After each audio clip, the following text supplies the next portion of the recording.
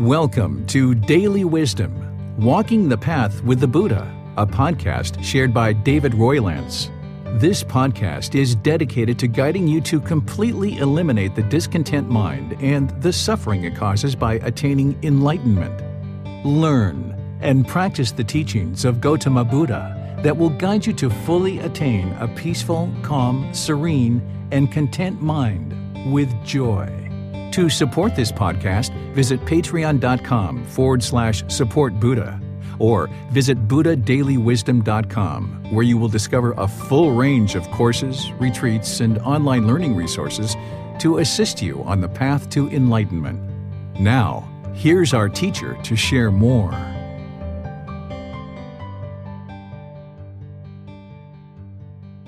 Sawadee Kap. Hello and welcome to Daily Wisdom, Walking the Path with the Buddha.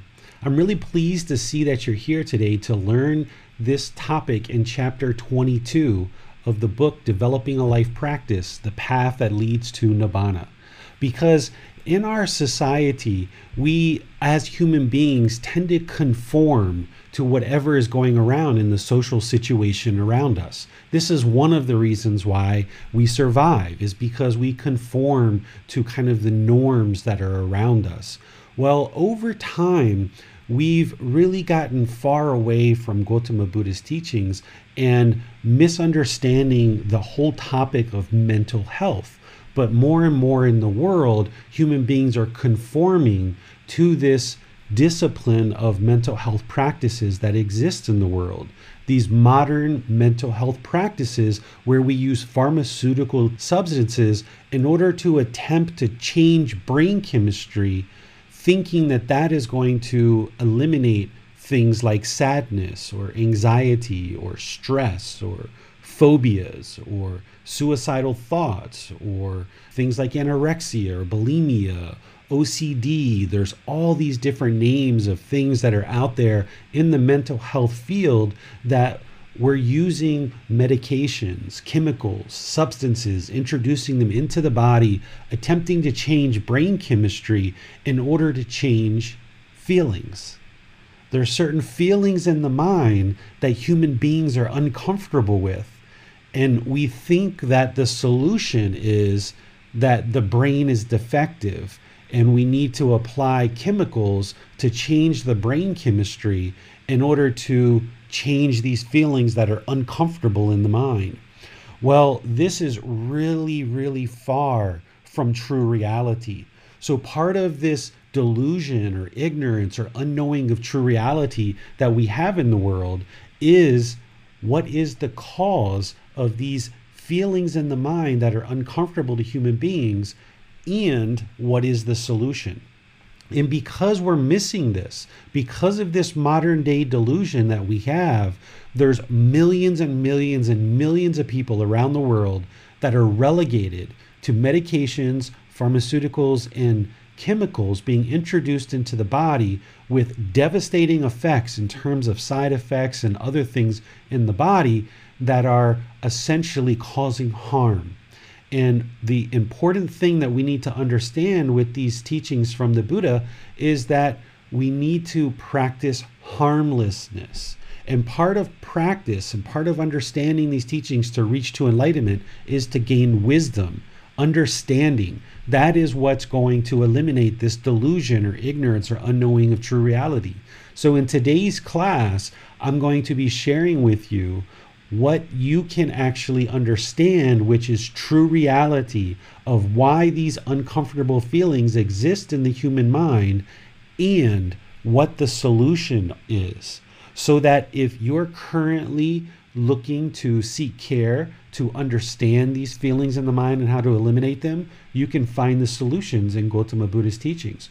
Or if you're currently been on medications and following this whole prescription of pharmaceutical substances, introducing these chemicals into the body, and it's just not working for you, then you can find out today what is the real problem and how to actually solve it.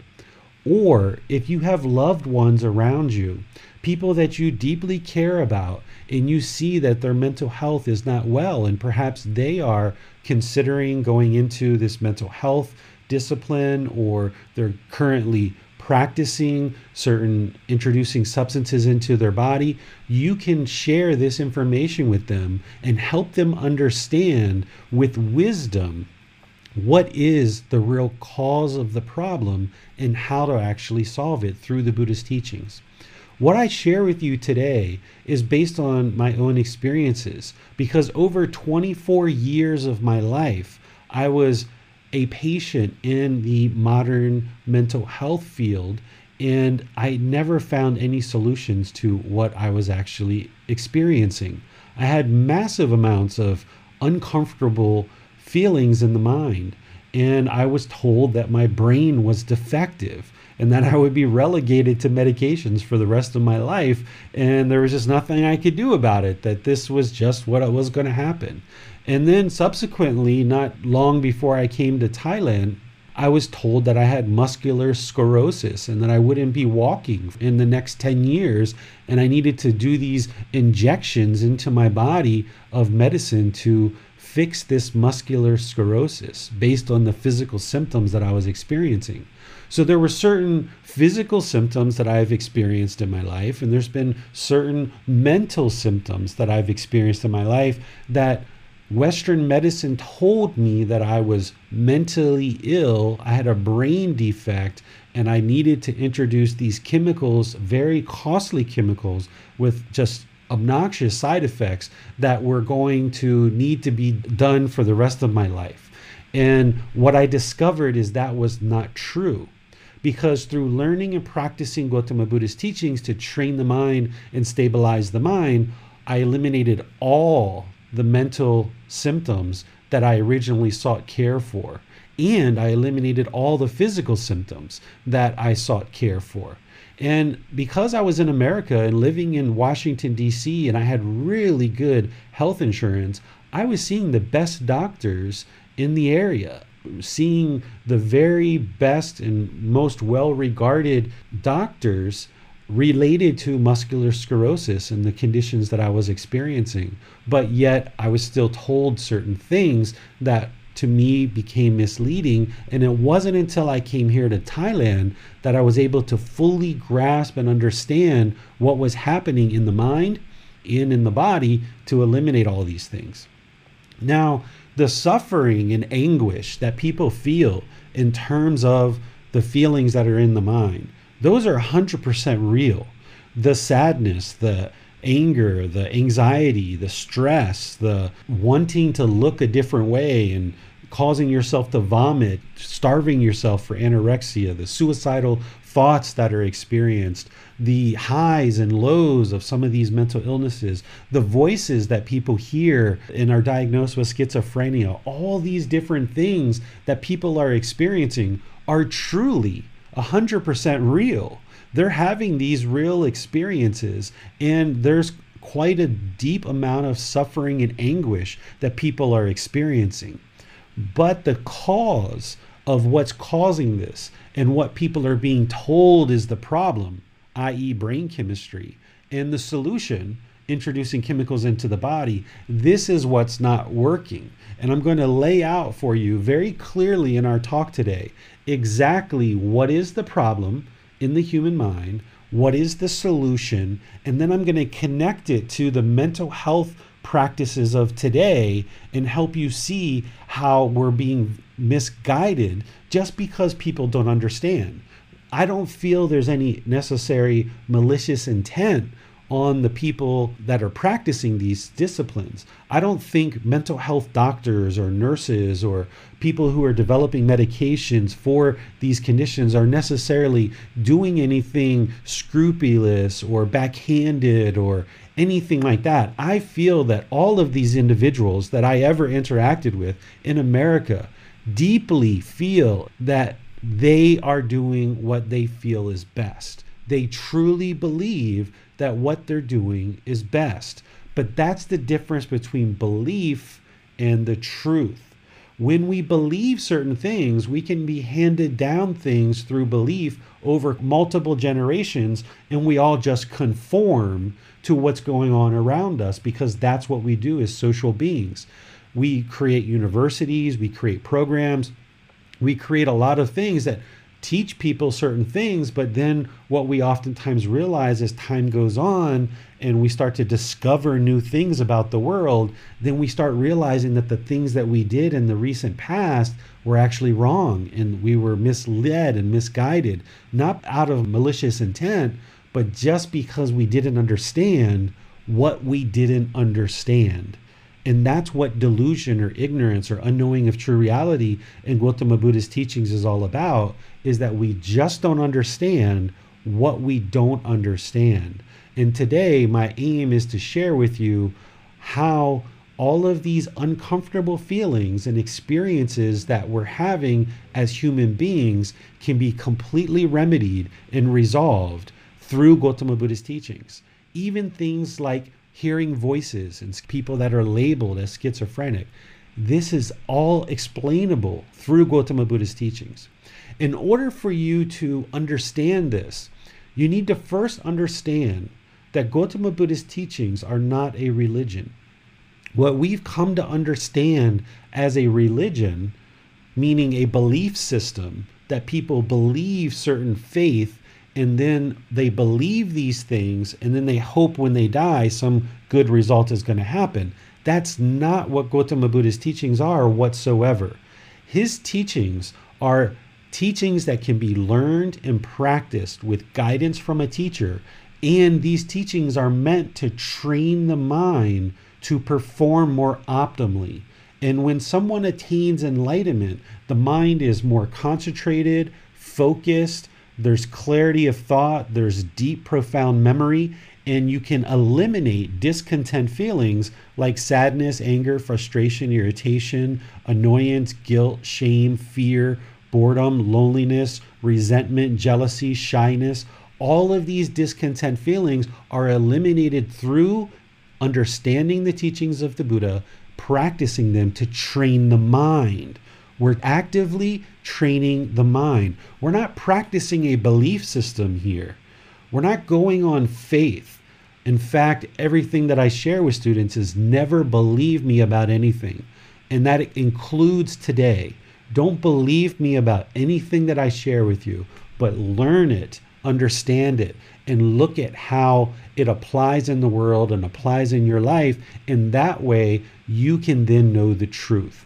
Because when you know the truth and you independently verify that truth for yourself, then you've got wisdom. And the mind is liberated through wisdom.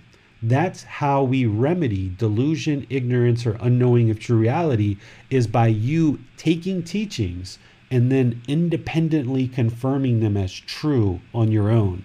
And then you develop wisdom, which completely dissolves and eradicates and eliminates this delusion or ignorance or unknowing of true reality on countless topics related to what we currently think in the world.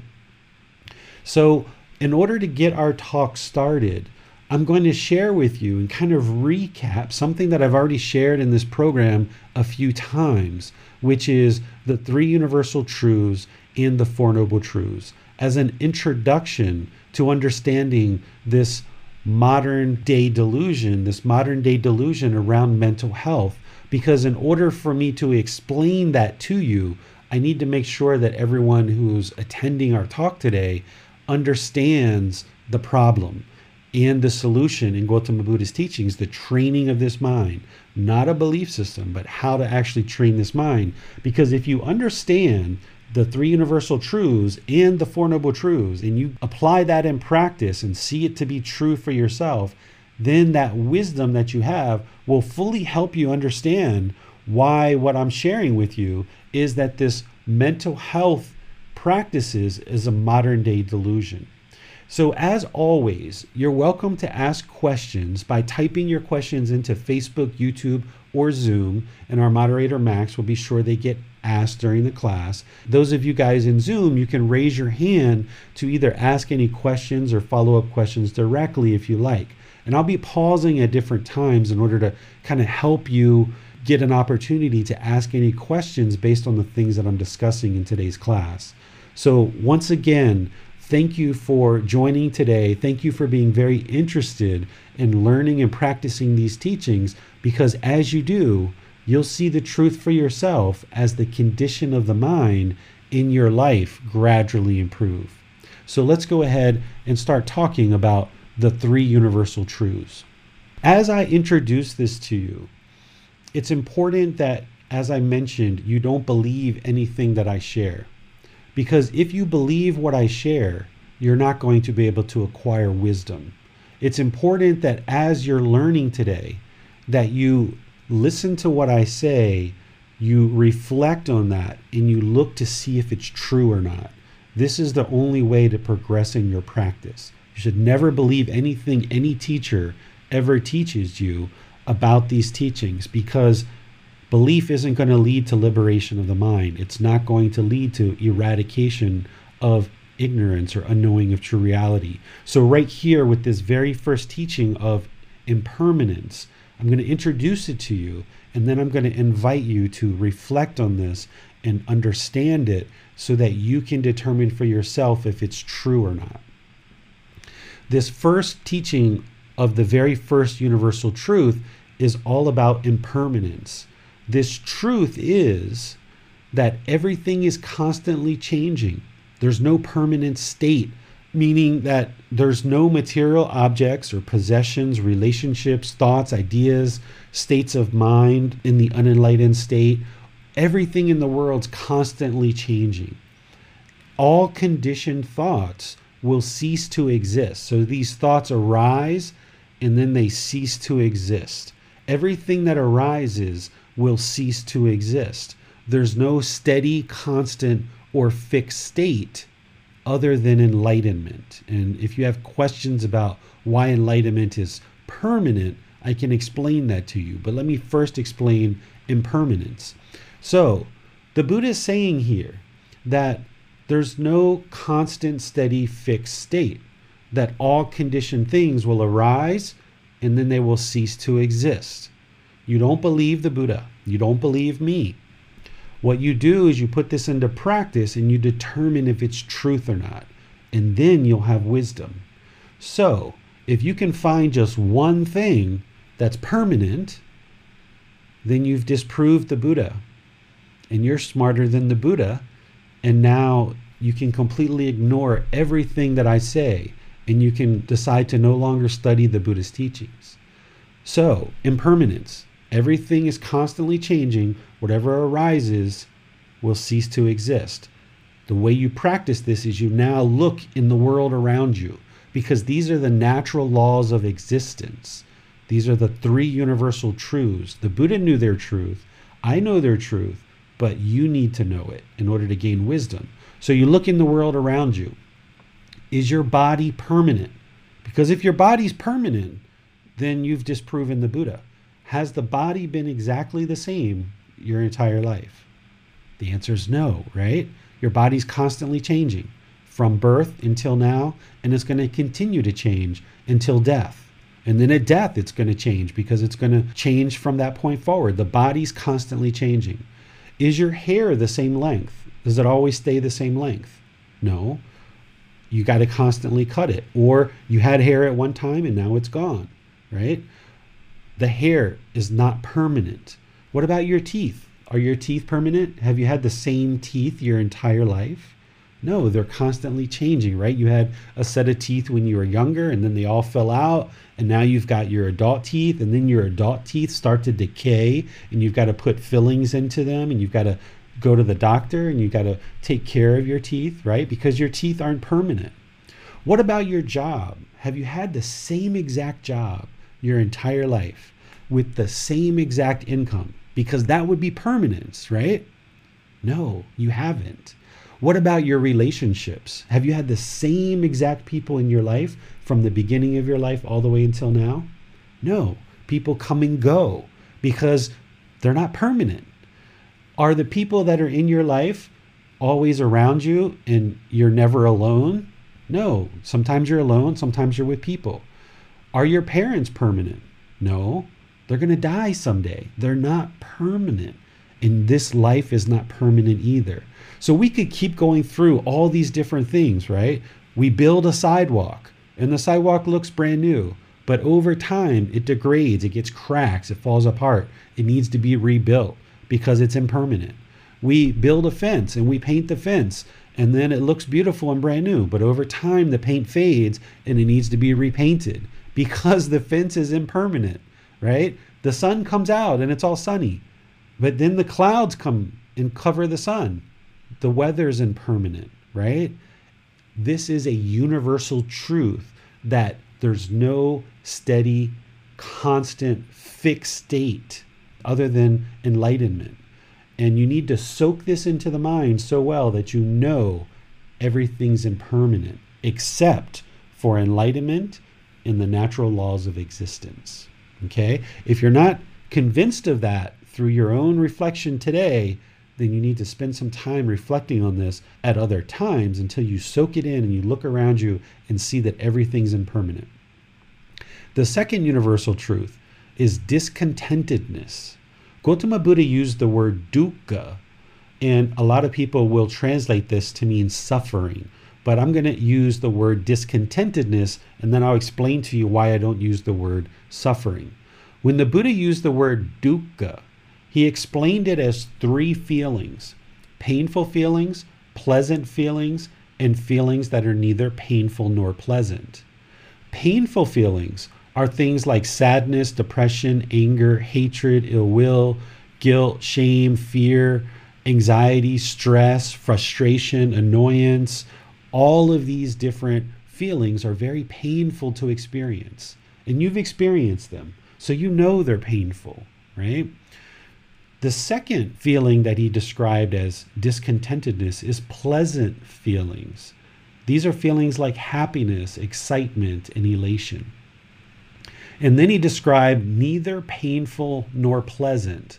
I categorize boredom, loneliness, melancholy, shyness, kind of a displeased or uncomfortable, unsatisfied feeling, kind of like you're sitting somewhere and you've got your kind of personal space and somebody comes and sits like really, really close to you. It's not painful. It's not pleasant. It's neither painful nor pleasant. Or when you're shy, it's not really painful. It's not really pleasant. It's kind of neither painful nor pleasant, right? So these are the three feelings. And these are some examples that I've added in.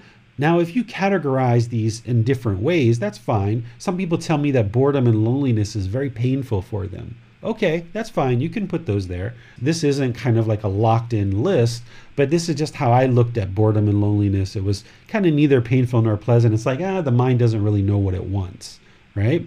And it's kind of bored. It's kind of lonely. Where the pleasant feelings, the mind gets what it wants, and it's so happy, it's so excited, it's so elated. And then painful feelings, the mind doesn't get what it wants, and now it's painful, right? It's sad, it's depressed, it's angered, right? So these are the three feelings. Now, a large majority of the people in the Buddhist world will refer to this as suffering. And when I say the word suffering, I think about painful feelings. Like when I was sad and when I experienced depression, deep depression, yeah, I was suffering. Or when I experienced anger in the past, yeah, I was suffering. Or when I had fear or guilt or shame, I felt like I was suffering for sure. But when I was happy and excited and elated, I wouldn't say I was suffering. Or when I was experiencing shyness, neither painful nor pleasant, shyness, I wouldn't say I was suffering, but the mind was surely discontent, right? So this word suffering only really explains 1/3 of what the Buddha was talking about. And if we only understand 33% of the Buddhist teachings, good luck in getting to enlightenment, right? Because we only understand 33% of what he was saying.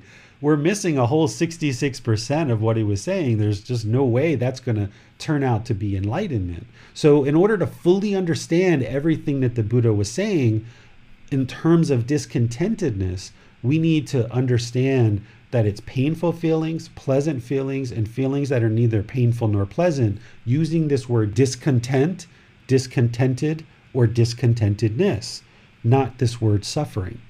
Because The goal of Buddhist practice is to eliminate the discontent mind, eliminate discontentedness. And when you look at this, you might say, well, hey, why am I eliminating happiness and excitement and elation? I like those pleasant feelings. Well, yeah, you like them while they're there, but then those feelings are impermanent. And when that happiness is gone and the mind moves to sadness or anger or frustration, you don't like that, do you? So this happiness, excitement, and elation that the mind experiences, it's discontent because it's impermanent. And the mind is latching on to some external thing. And when it gets this thing, this object of its affection, it becomes happy, excited, and elated. And when it doesn't have that, that's when the mind moves to painful feelings. So the goal is to eliminate the mind's tendency to lurch and long and have this strong eagerness for these external things, which creates this happiness, excitement, and elation. By eliminating the mind's tendency to hold on to these external things, then the mind is inwardly joyful. The mind can be joyful, and it can experience this permanent joy because it's no longer latching on to these external things, right? But we're going to get to that when we talk about the Four Noble Truths. But for right now, understand the second universal truth is discontentedness. And there's these three feelings that create this second universal truth of painful feelings, pleasant feelings, and feelings that are neither painful nor pleasant. Now, you don't just agree with the Buddha, you don't believe him, you don't believe me. What you do instead is you practice. And the way you practice is you put this under a microscope and you say, okay, Mr. Gautama Buddha, who lived 2,500 years ago. A lot of people feel that you had a lot of wisdom. You say there's painful feelings, pleasant feelings, and feelings that are neither painful nor pleasant. He's describing the mind to you. He's describing what it is that you experience in the unenlightened mind. So, name a feeling that you have that doesn't match to one of these three. Because if you can come up with a feeling that doesn't fit into one of these three categories, then once again, you've disproven the Buddha, you're smarter than the Buddha. So, think of a feeling that you've had. I don't have jealousy up here, right? What is jealousy? Is jealousy painful, pleasant, or neither painful nor pleasant? You decide. Some people would say it's painful. Some people would say it's neither painful nor pleasant. Or what about resentment? I don't have that feeling up here. What is resentment? Is resentment painful? Is it pleasant? Is it neither painful nor pleasant? So go through the various feelings that you've had and experienced and decide for yourself so that you can see the truth and gain wisdom. Does these three feelings describe what you experience in the mind? Painful feelings, pleasant feelings, and feelings that are neither painful nor pleasant. Okay? So you should do that, and then you know with 100% certainty, yes, discontentedness is a universal truth, and I see the wisdom in the Buddhist teachings of him having explained that. This third universal truth is about non-self. The Buddha taught that there is no permanent self. However, the unenlightened mind has a self in the mind. So let's talk about what the self is, and then we'll talk more about non-self. What a self is a self is identification with a self or a self-image. Essentially, the mind, the unenlightened mind, has in it this concept of a permanent self. Oftentimes, if you ask somebody, or if I ask you, point to yourself. Where are you? Judith, where are you? Marcia, where are you? Bill, where are you? Javier, where are you? Oftentimes people will point to the physical body and they say, there I am right there. No, that's just a shirt. Okay, well, take off the shirt. Where are you, David? I point. No, that's skin. You're pointing to skin. That's not David. That's just skin. So we get rid of the skin. Where's David? Point to David. Oh, that's the bones. That's the rib cage. Okay, let's get rid of the rib cage. Where's David? Oh, now we've got organs, we've got liquid, we've got fluid. Where is this permanent David? The permanent David doesn't exist because there's many Davids in the world. There's millions of Davids in the world, right? So this permanent self that's in the mind of the unenlightened mind thinks that there is a permanent self. You can look at how you looked at yourself when you were a child, when you were a teenager, early adulthood, and how you viewed yourself has been constantly changing. The way you looked at yourself as a child, adolescent, or early adulthood is very different than the way you look at yourself now, because there is no permanent self, because the self keeps changing. Your image and your identity keeps changing. But the unenlightened mind thinks that there is a permanent self here, and that unenlightened mind is going to protect it.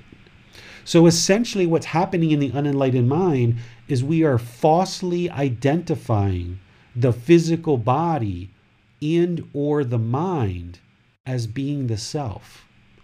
The unenlightened mind is falsely identifying the physical body or the mind as being a self, as a permanent self that needs to be protected at all costs. And because of this, you cause yourself discontentedness. Part of what is causing the discontentedness is that you're protecting this self, and the mind becomes very fearful, right? And it's this protection of the self that is part of what causes the mind to be discontent. So in order to attain enlightenment, this self needs to be eradicated, which is a whole nother talk, a whole nother aspect of the teachings. This part of the universal truths is that you need to understand that there is no self. And this usually takes time for the mind to gradually realize this. You have to understand it intellectually, but then you need to get this practical understanding of it by putting it into practice. And then you get to what we call realizing non-self, or eliminating the fetter of a personal existence view. Once you're able to realize non-self, eliminating this personal existence view, eliminating this self from the mind, then the mind will be more liberated. Because as long as you hold this permanent self in the mind, then the mind's going to want to protect it. And it causes all kinds of complications because of this false identification of the body and the mind as being a self. So if you followed any part of what I just shared, even the part about when you were a child or adolescent or early adulthood, you had looked at yourself in a certain way, and now you know that you look at yourself differently, then you should know that there is no self, because the image of what you see as yourself has been constantly changing your whole life. So that means it can't be a permanent self. Or another way is to point. Where are you? You can't point to you. You can point to a physical body, you can point to a mind, but you can't point to James or Max or Judith or Marcia or Bill, because these don't exist. These are just labels that we were given at birth in order to make it easy for people to understand who they were talking about.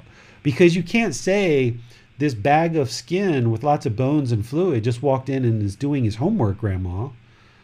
You know, my mom couldn't say that, right? My mom said, David just came in and he's about to do his homework, right? So this name was given to me at birth as a label so that people knew that this physical body and this mind, this combination of these two things together, we're going to call that David for this life.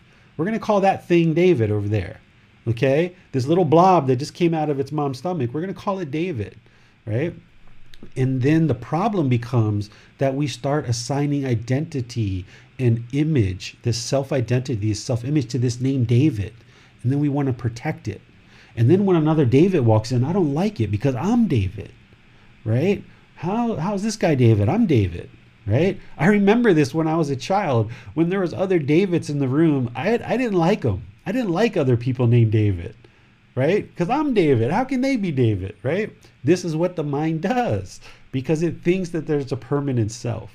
So you've got to get to the point where you don't have this self in the mind. And that starts with understanding this intellectual understanding that there is no self. You can't point to a self. And that's something that the mind needs to gradually understand as you progress on this path. And this is the third universal truth. So let me pause here and see if there's any questions on any of these. I have a question, David. Would an enlightened mind experience any pleasant feelings or painful feelings? An enlightened mind is not going to experience any painful feelings or pleasant feelings. And the way that we're defining this is these are feelings that are based on a condition, an external source. So your girlfriend or boyfriend broke up with you and now you're sad. Or you lost your mobile phone and now you're sad and angry and upset. Your child comes home with grades that are displeasing to you and now you're disappointed. An enlightened mind's not going to experience that. Or you get a new girlfriend and now you're happy. Or you get a new job and now you're so happy because you got a new job.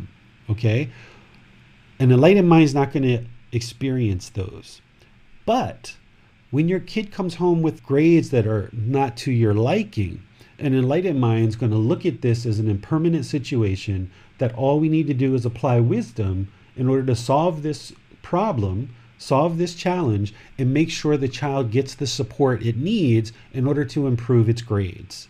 So an enlightened mind, rather than feeling sad or disappointed in the child, it's going to recognize this as impermanent, and all we need to do is apply wisdom, support the child, and figure out how to encourage them, motivate them, and provide them the resources they need in order to get better grades. And those can be improved. And conversely, if you get a new job or you get a new boyfriend or girlfriend, or an enlightened mind experiences something that you get that is something you're interested in, you're not going to have this happiness and excitement and elation. You're going to be like, okay, excellent. Things are moving in the right direction. This is what I needed in order to get to the next step of what I'm doing in my life. But you're not going to have this temporary happiness, excitement, and elation. You'll just feel joy. You'll just feel internal joy, but you'll feel that joy all the time, not based on this external thing. So when my son comes home with good grades, I am pleased. It feels good to see that he's got good grades, but I'm already joyful before he actually brings the grades home. I'm already experiencing joy. And then when he brings the grades home and they're good, I still feel joy. If he brings home a report and they're bad grades, like his tie is not as good as his other subjects, his tie is kind of low, I don't feel disappointed. I don't feel the joy is gone. I don't feel anger. I just feel like, okay, we need to get him more support and we need to improve this grade. So an enlightened mind is going to experience no painful feelings whatsoever, no pleasant feelings, no feelings that are neither painful nor pleasant, but the mind's going to be permanently peaceful, calm, serene, and content with joy. But none of those feelings are going to be based on external conditions. An enlightened mind is going to laugh and joke and have fun, but the mind's not going to long for that. It's not going to be constantly trying to continue that. An enlightened mind's going to be in the middle where you can laugh and joke and have fun, but then boom, you come right back to the middle because you know that feeling of laughing at the joke is impermanent. And you see the danger in allowing the mind to dwell in that temporary happiness and excitement. So you're able to pull the mind back to the middle. Because if you allow the mind to latch on to this external condition, and that's the source of your happiness, then when that condition's gone, the mind's going to then move to sadness and anger or something else. So essentially what the mind becomes is it no longer is latching on to these external conditions, looking for these external conditions to create internal feelings.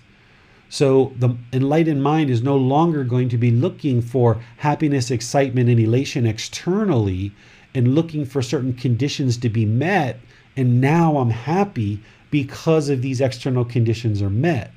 An enlightened mind is just going to be joyful all the time, regardless of what's going on around you.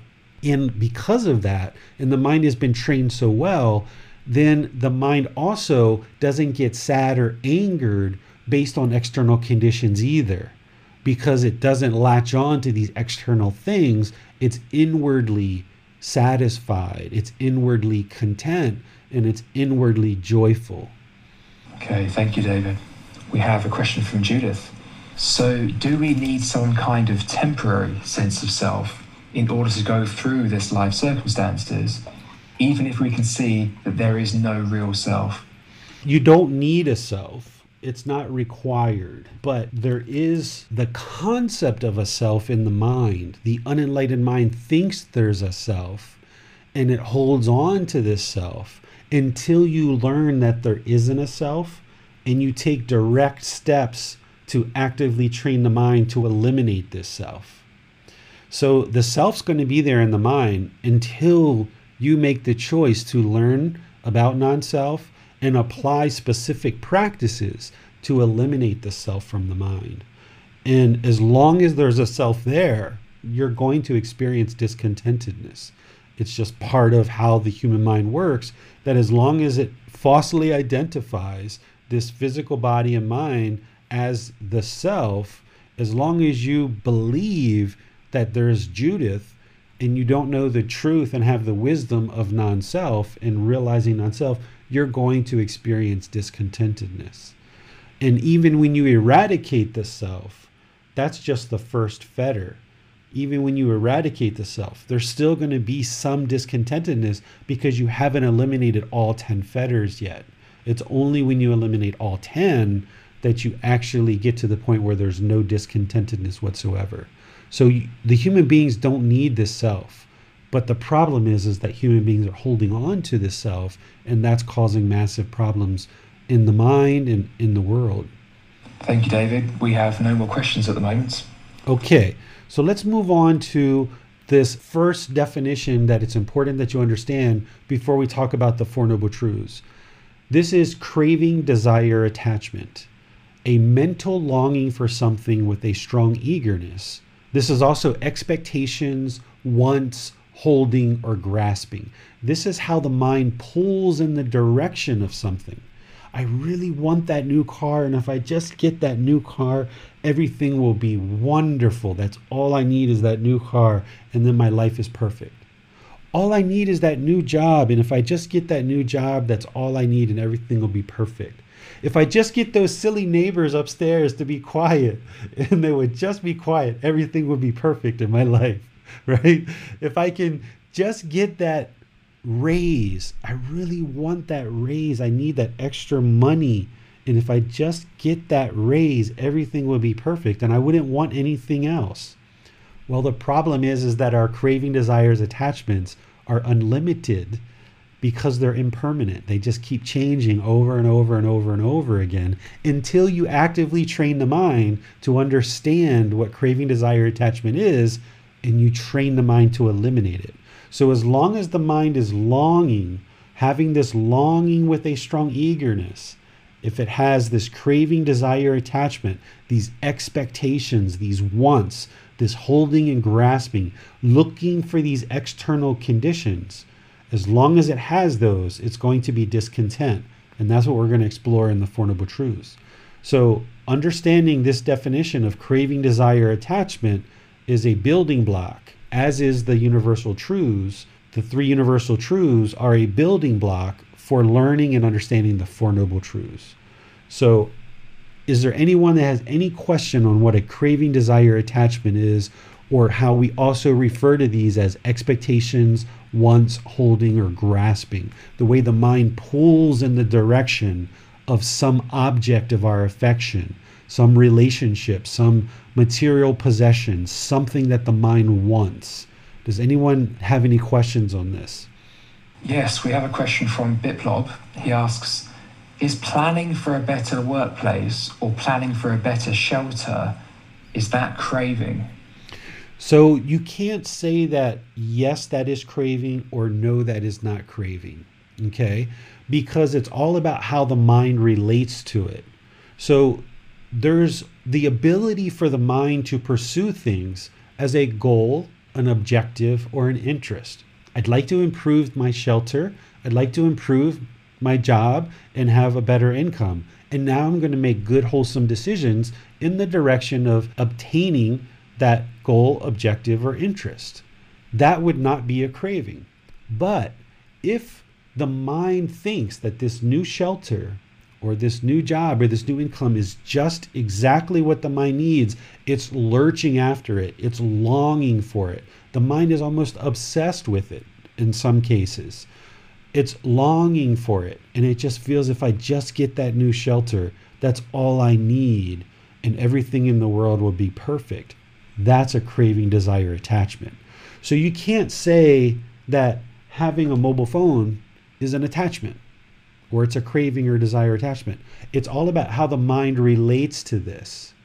So it's not the object itself that's the craving, desire, attachment. It's how the mind relates to it. Is the mind pulling towards it? Does it want it so badly? So you can pursue this, Biplab, as a goal, objective, or an interest, and just be like, okay, I'm going to work in the direction of getting a new shelter, improving the conditions of my life, getting some more income, and I'm going to just gradually work in that direction. And as I progress in life, those good things will happen for me as I make better and better decisions. That's the way to pursue everything in life. But the problem is that the unenlightened mind doesn't want to do that. The unenlightened mind wants it right now. And the unenlightened mind thinks that if I just get this one thing, or these 2 or 3 or 4 things, then everything in my life would be perfect and everything would be wonderful. That's craving, desire, attachment. Thank you, David. We have no more questions at this time. Okay, so the Four Noble Truths. The Four Noble Truths establishes the first foundational step on eventually what we refer to as the Eightfold Path. We call this right view. With understanding the Four Noble Truths, you establish right view, and from that point forward, you can build all the rest of the Buddhist teachings on top of it. But without understanding the Four Noble Truths and right view, you wouldn't be able to progress and understand and practice anything else that the Buddha has to teach you. So this is why the Buddha made it his very first discourse. When he taught, after he attained enlightenment and then he taught, this was his very first discourse, discussing the Four Noble Truths with his first 5 students so that they would understand what is right view, and then he could build everything else on top of that, guiding lots and lots of people to enlightenment. The description that I give of the Four Noble Truths is a description that will help you to understand what's going on in the mind. Exactly what the Buddha taught is in the book, Developing a Life Practice, The Path That Leads to Nibbana, in chapter 4. I share that in a box highlighting his words. This is a way for you to understand it in more direct and simple terms. The first noble truth is everyone that is unenlightened will experience discontentedness. So if you experience painful feelings, pleasant feelings, or feelings that are neither painful nor pleasant, you know that you're unenlightened. So if you experience anger, frustration, irritation, annoyance, guilt, shame, fear, if your mind becomes happy and excited and elated, then that's pleasant feelings. That's discontentedness. If you experience neither painful nor pleasant, shyness, boredom, loneliness, displeasure, discomfortableness, then you know that you're unenlightened. Big deal. There's lots of unenlightened people in the world. You're learning the Buddhist teachings and your goal is to attain enlightenment. But one of the big questions that people always ask is, how do I know if I'm enlightened or not? How do I know if I'm unenlightened? Well, the way you know you're unenlightened is that you experience discontent feelings, and that's how you know that you're unenlightened. But big deal, you're on the path to enlightenment. Let's improve that by learning what the problem is. Because the second noble truth shares what is the cause of the problem, right? The first noble truth is the problem. The problem is that everyone that is unenlightened will experience discontentedness. The second noble truth explains the cause of the problem. The cause is discontentedness is caused by our own attachments, because the mind craves for everything to be permanent, when everything in the world is impermanent? So let's go through that a few times and give you some examples. Discontentedness is caused. So these painful feelings, pleasant feelings, and feelings that are neither painful nor pleasant, this anger, sadness, frustration, irritation, happiness, excitement, elation, boredom, loneliness, shyness, all of these discontent feelings are caused by the mind having this longing and a strong eagerness, this craving for everything to be permanent when everything in the world is impermanent. So the mind craves permanence. It wants permanence. Another way to say that is the mind does not like change. The mind does not like impermanence. The unenlightened mind just does not like when things are constantly changing. But the problem is that everything's always constantly changing because everything is impermanent. An example of this is when you've had a boyfriend or girlfriend in the past and you guys got along for a certain period of time and everything was wonderful. At some point, you guys decided to split and you became either angered or frustrated or irritated or annoyed. You might have become bored or lonely. The reason why is because your mind was craving for this relationship to be permanent. It wanted this relationship to be permanent. And then when it experienced this impermanence, this change, the mind became discontent. When you go to a hotel or you go to a friend's house, oftentimes you might have trouble sleeping. Why? Because of the change. The mind doesn't like change, right? When somebody dies in your life, the mind might become sad or even angered or bored or lonely because of this relationship that you had with this person. You should know they're going to die because they were born. They have to die. But the mind still didn't like that impermanence.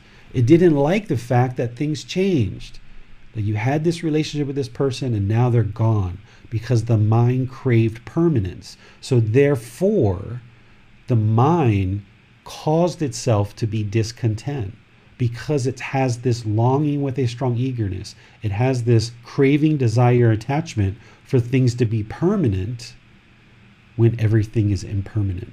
This is the cause of the discontentedness. So when the mind gets what it wants, it becomes happy. It becomes excited because it craves permanence. And when it gets it, it becomes happy, excited, elated. It gets those pleasant feelings. And then when it doesn't get what it wants, it has painful feelings, sadness, anger, frustration, irritation, right? And then when it doesn't even know what it wants, it has neither painful nor pleasant. It's bored, it's lonely, right? This is the cause of the problem. Craving, desire, attachment is the cause of the discontentedness. The third noble truth explains the solution. The elimination of discontentedness is possible by eliminating this craving, desire, attachments. By training the mind to eliminate this mental longing with a strong eagerness. These expectations, these wants, this grasping, this holding, this longing for things, lurching out in the outside world. By eliminating the mind's tendency to do that, then you eliminate discontentedness. Because if the mind can just accept impermanence, then it won't experience discontentedness. Here's an example of that. If I buy a brand new red sports car and I drive down the road and I park it at a store and I go inside and I come out and there's a scratch. Oh my goodness, there's a scratch on the car. I get discontent, right? Because the mind sees that scratch and it doesn't like the impermanence. And the mind becomes angered or frustrated or irritated, right? The mind has caused itself to be discontent because it was craving permanence. But if someone like Max eliminates his discontentedness and eliminates that craving, if he understands impermanence, when he's signing the papers to the car, he knows that red shiny sports car is not going to look like that forever. And when he parks the car in front of the store and he goes inside and he comes out and he sees the scratch, he thinks, thank goodness I got insurance because I can take that down to the shop and get it fixed. He's not discontent. He just, okay, there's some impermanence. Let me go get it fixed, right? What does the anger do? How does that benefit us, right? So to eliminate the discontentedness, we eliminate that longing with a strong eagerness for everything to be permanent. And that's why one person can get very angry in a situation, and another person can be very calm. It's all about how the mind is trained. So this third noble truth is all about training the mind to eliminate discontentedness. And we do that through eliminating this craving, desire, attachment with breathing, mindfulness, meditation, and practicing generosity. That's the generalized training that we use in order to train the mind in this direction of eliminating craving, desire, attachment. But there's also other things that I talk about in chapter 12 that help you to identify attachments and how to eliminate them, because there's things you need to do outside of meditation as well to eliminate this from the mind. The fourth noble truth describes the complete solution. So if the first noble truth is describing the problem, the second is describing the cause of the problem, the third is describing the solution to the problem, the fourth noble truth is explaining the complete solution to the discontent mind, which is the path to eliminating discontentedness is the eightfold path. And when you learn these 8 steps and you practice them as part of your daily life, then you will gradually eliminate these discontent feelings, which includes eliminating craving, desire, attachment, but it also includes a whole lot of other things too. You wouldn't be able to only eliminate craving, desire, attachment and eliminate all discontentedness. There's a whole lot of other things you need to learn on this path to enlightenment. So this fourth noble truth gives us the complete solution to the problem. And what I like to highlight is the vast majority of us have been taught that the goal in life is to be happy. And a lot of us have been pursuing happiness our whole life, but yet we never get it. We might get it temporarily, but it never is permanent. And that's because happiness is impermanent. It's an impermanent feeling, and that's why it's displeasing to the mind. Ultimately, it's displeasing because it's not permanent. So when the mind is happy and we allow it to become happy based on external conditions, then at some point it's going to move to sadness, anger, or worse. And it's only in training the mind to no longer pursue happiness, but instead develop a peaceful, calm, serene, and content mind with joy.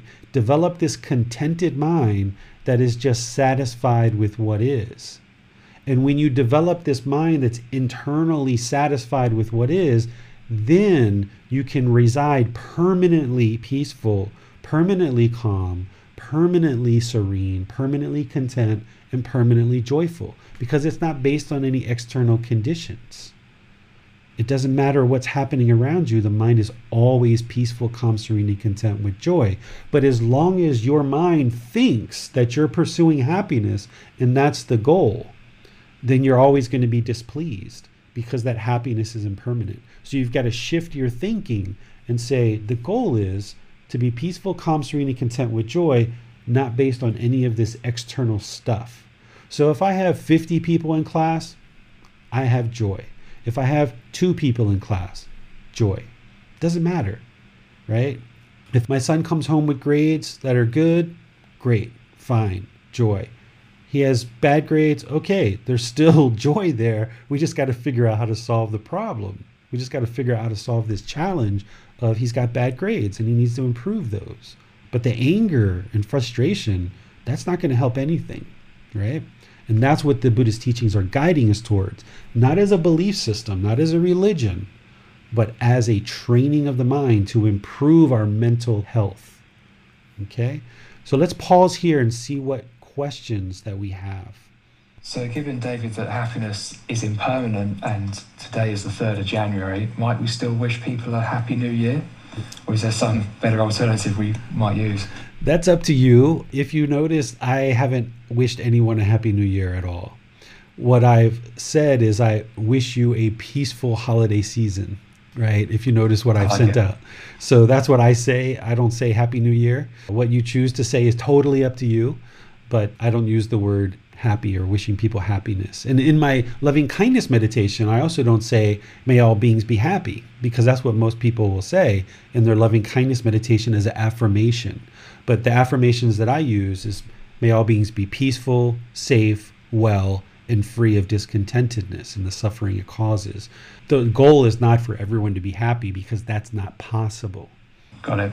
Thank you, David. So we do have one more question, but I think it might be better placed when we get onto the mental health component of our talk today. Okay, so let's move on to the next piece then. As we transition now from talking about the problem, the cause of the problem, the solution to the problem, and the complete solution, now let's move into talking about mental health. What it's important to understand in terms of mental health is this brain, this tissue, this physical substance that's inside of your skull, that's not the mind, okay? There's the organ of the brain, but it's not the mind. And the mind is also not the brain. These are two separate things, okay? The mind is not physical in nature. It's intangible. It's not tangible. It can't be physically touched. The mind is separate from the brain. The brain is this physical organ, okay? There's two different things here. We've got the physical brain and we've got the intangible, non-physical mind.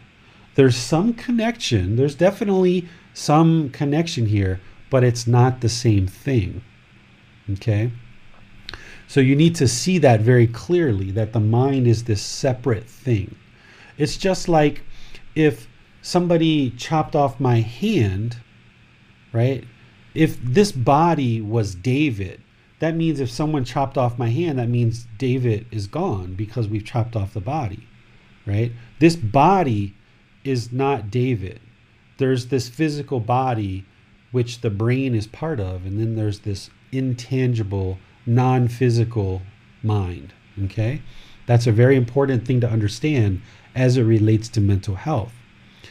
People who are experiencing these symptoms of sadness, stress, anxiety, or other painful feelings, pleasant feelings, feelings that are neither painful nor pleasant, are seeking chemicals in order to change brain chemistry. You can't improve the condition of the mind permanently through changing brain chemistry, because the mind is not the brain. If we introduce chemicals into the body to change brain chemistry, while that has an effect on the mind, it doesn't permanently solve the problems in the mind. Because the anger, the frustration, the irritation, the guilt, the shame, the happiness, excitement, elation, the boredom, loneliness, it's not based on brain chemistry. The reason why we're experiencing these feelings is because of craving, desire, attachment.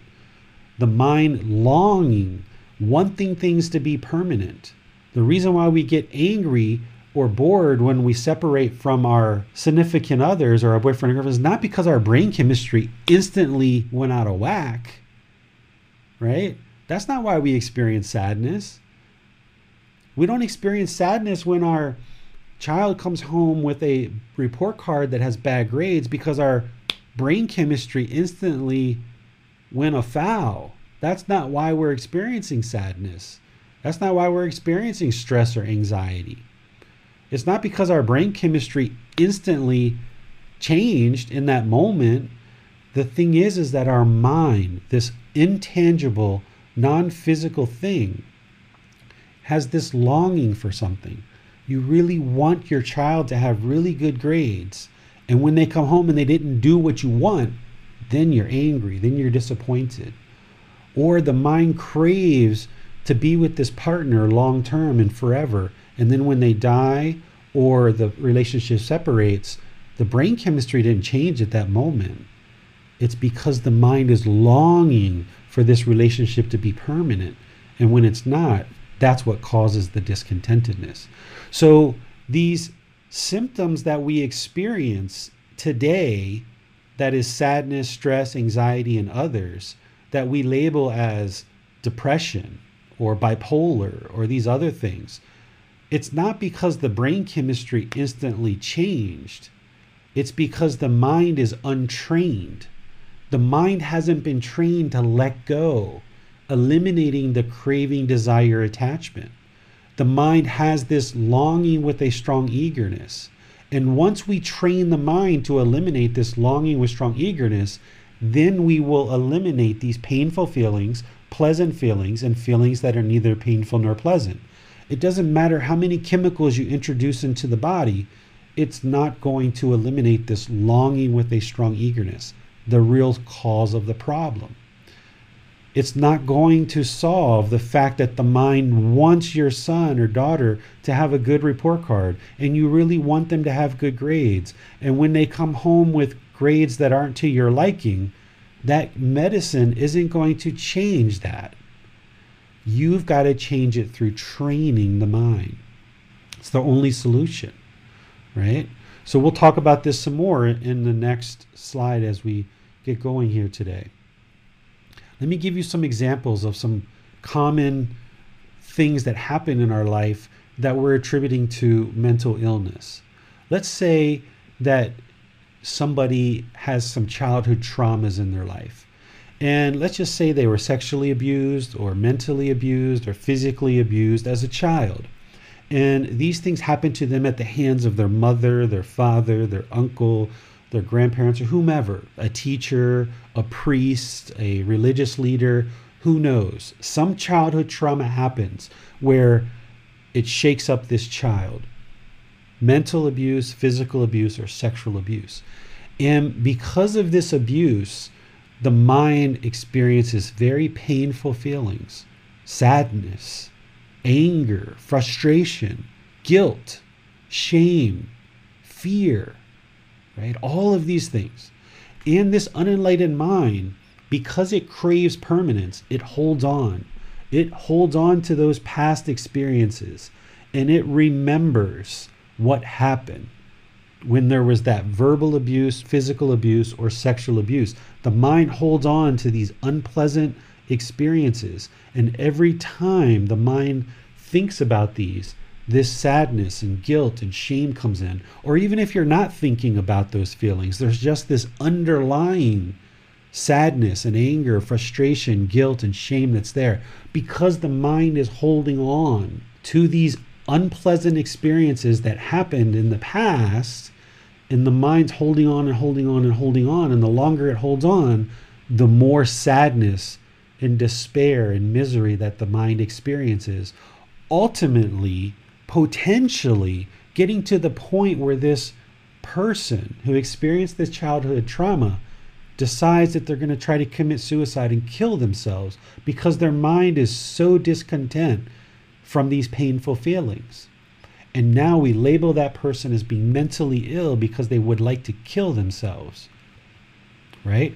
This person is certainly experiencing symptoms. They're certainly experiencing sadness and despair and misery. That's all real. They truly are interested in ending those feelings. If you talk to most people who are interested in killing themselves, they really don't want to die. They just want to end those feelings.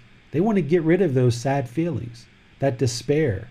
That's what they want to end. They don't want to end their life, but they'll see the only way out is to end their life because they don't know the solution of how to end those feelings. Doesn't matter how much medication that they take, how many chemicals they introduce into the body, those experiences that they had as a child aren't eliminated.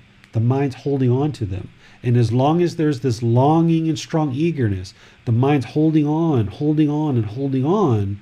As long as it's doing that, it's going to experience these painful feelings, right? So this chemical, this compound, this medicine that's being introduced into the body isn't solving the suicidal thoughts because it's not solving the core problem, which is the mind is holding on. The mind hasn't been trained to let go of these past experiences.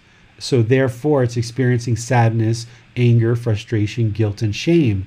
And it becomes so overwhelming that some people choose to take their life or attempt to take their life. There's another one called bipolar disorder, right?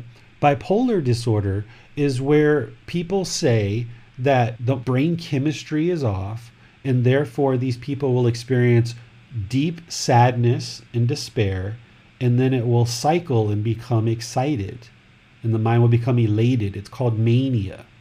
Essentially, what the mind is experiencing is painful feelings and pleasant feelings, and it cycles through these feelings from painful to pleasant.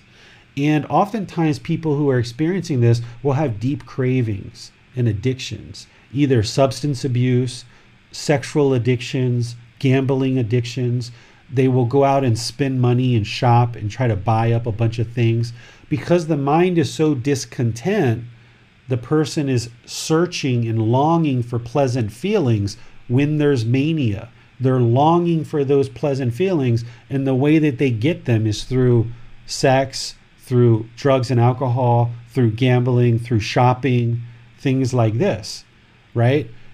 Or those things aren't going on, and then the mind becomes very sad, very depressed. Because oftentimes these addictions, these cravings, if there's a sexual addiction, if there's substance abuse, if there's gambling, if there's shopping, eventually there's no more money. Eventually there's not enough people to have sex with. Eventually the gambling is done and over. Eventually the drugs and alcohol are gone, and the mind cycles down to sad feelings, despair, depression. And this is the mind that is untrained, that is cycling up and down and up and down. Doesn't matter how much chemicals you introduce into the body, if this person has a longing with a strong eagerness for sex or drugs or gambling or shopping, the mind's going to keep chasing those pleasant feelings, whatever they are. And as long as the mind's lurching for those pleasant feelings, when those pleasant feelings aren't there, when those conditions aren't there, it's going to cycle to sadness. And now it's going to be angered or frustrated or sad. It doesn't matter which chemical you introduce into the body.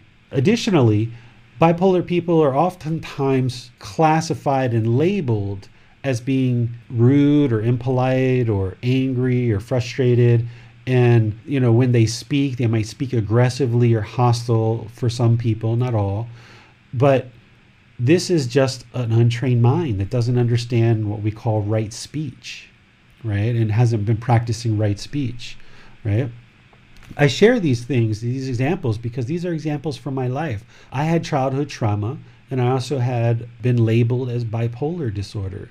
And I also, at some points in my life, had suicidal thoughts.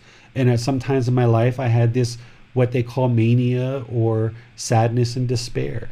And I was on lots of different medications to solve all of these problems over 24 years.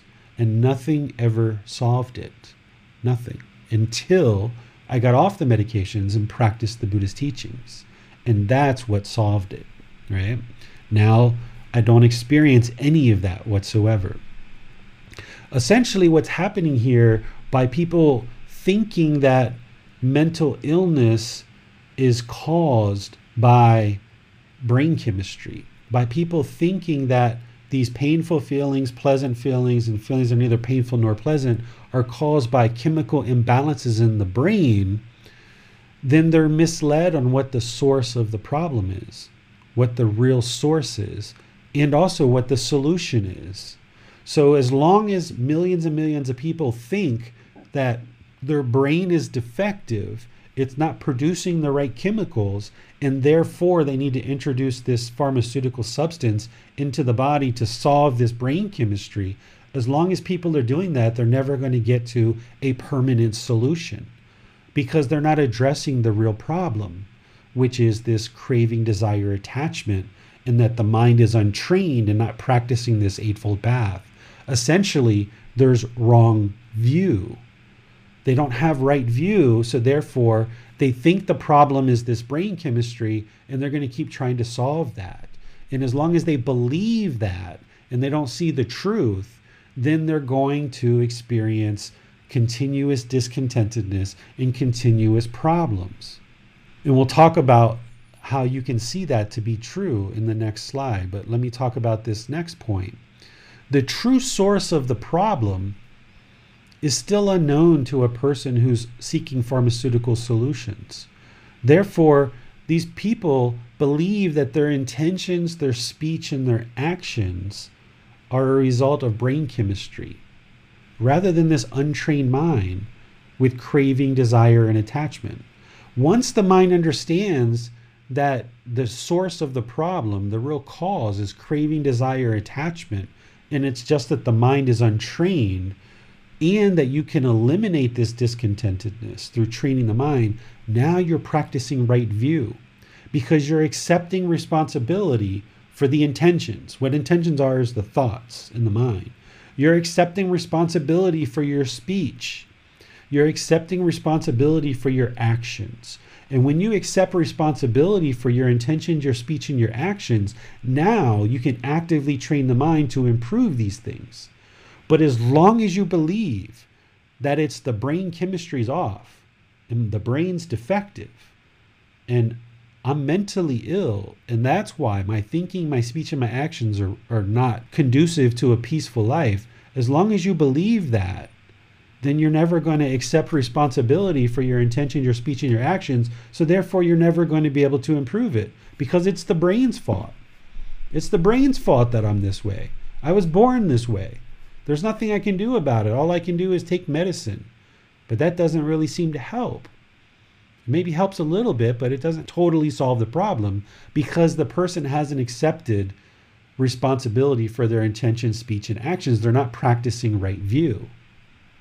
And that's what I was doing for a very long period of time. I didn't have right view. I never truly believed that I was bipolar, but to a certain level, I did believe it because I took medicine for 24 years, right? So to a certain degree, I did believe it, but I never truly believed it. So when I started getting indications that that wasn't the problem and there's this other solution, I moved towards that other solution in a very consistent and dedicated way to solve this discontent mind. And that's what ultimately did it, is through practicing right view and all the rest of the teachings.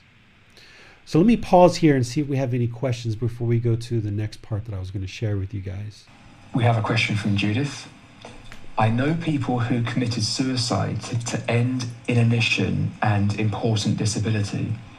How does it work when the problem is not discontent feelings, but inanition or long-term physical torture? That's still discontentedness, because the mind is craving permanent health.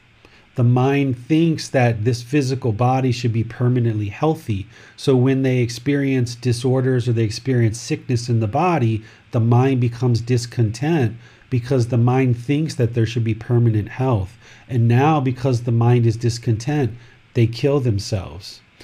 Where if they had the wisdom of these teachings and the training of these teachings, they would understand that the physical body is impermanent, and therefore they're going to experience unhealthy conditions. They're going to experience sickness, aging, and death as part of the natural process of being born as a human being. So these people who chose to kill themselves, while they may say it's because of the medical condition, what it is it's the mind isn't accepting of that medical condition. It's craving permanence. It wants permanent health. And when it doesn't get that, it becomes discontent, sad, angered, frustrated, irritated, annoyed, guilt, shame, fear, whatever other emotions are in there.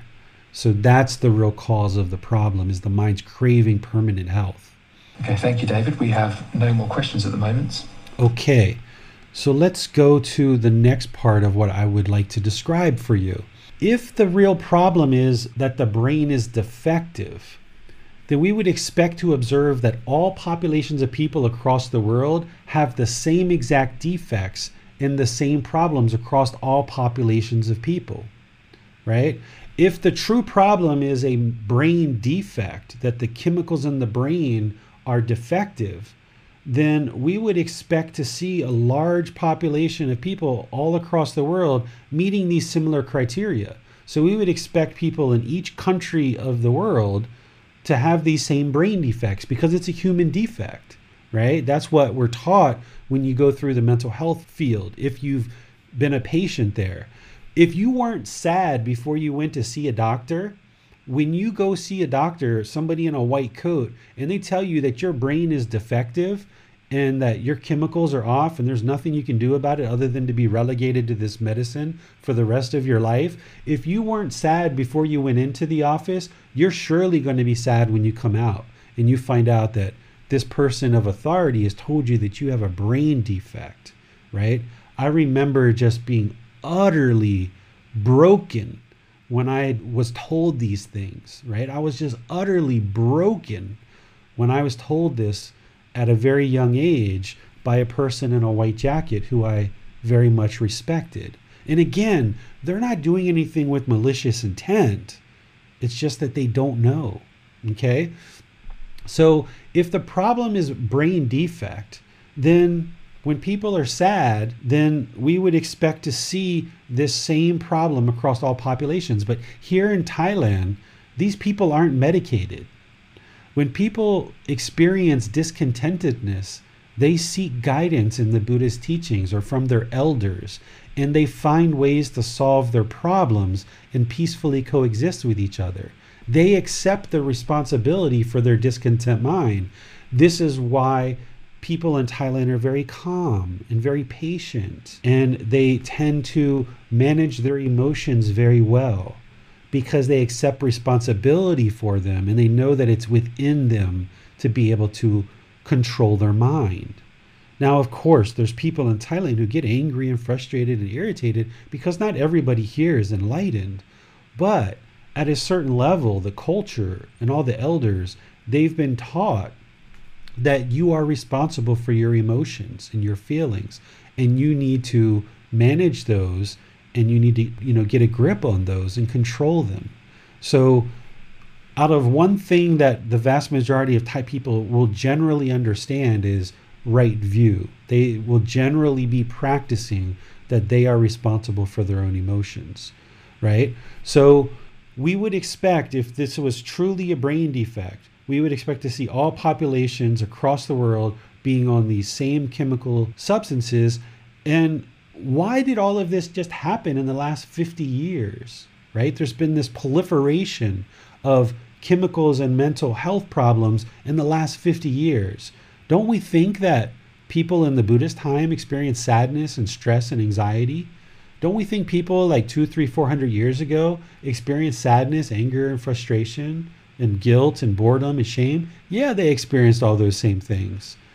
But in modern day, we think that we're so smart and so intelligent, and we've got all these chemicals at our disposal, and we're now using those to somehow modify this brain chemistry, thinking that's going to fix the sadness or the anger, but it doesn't, right?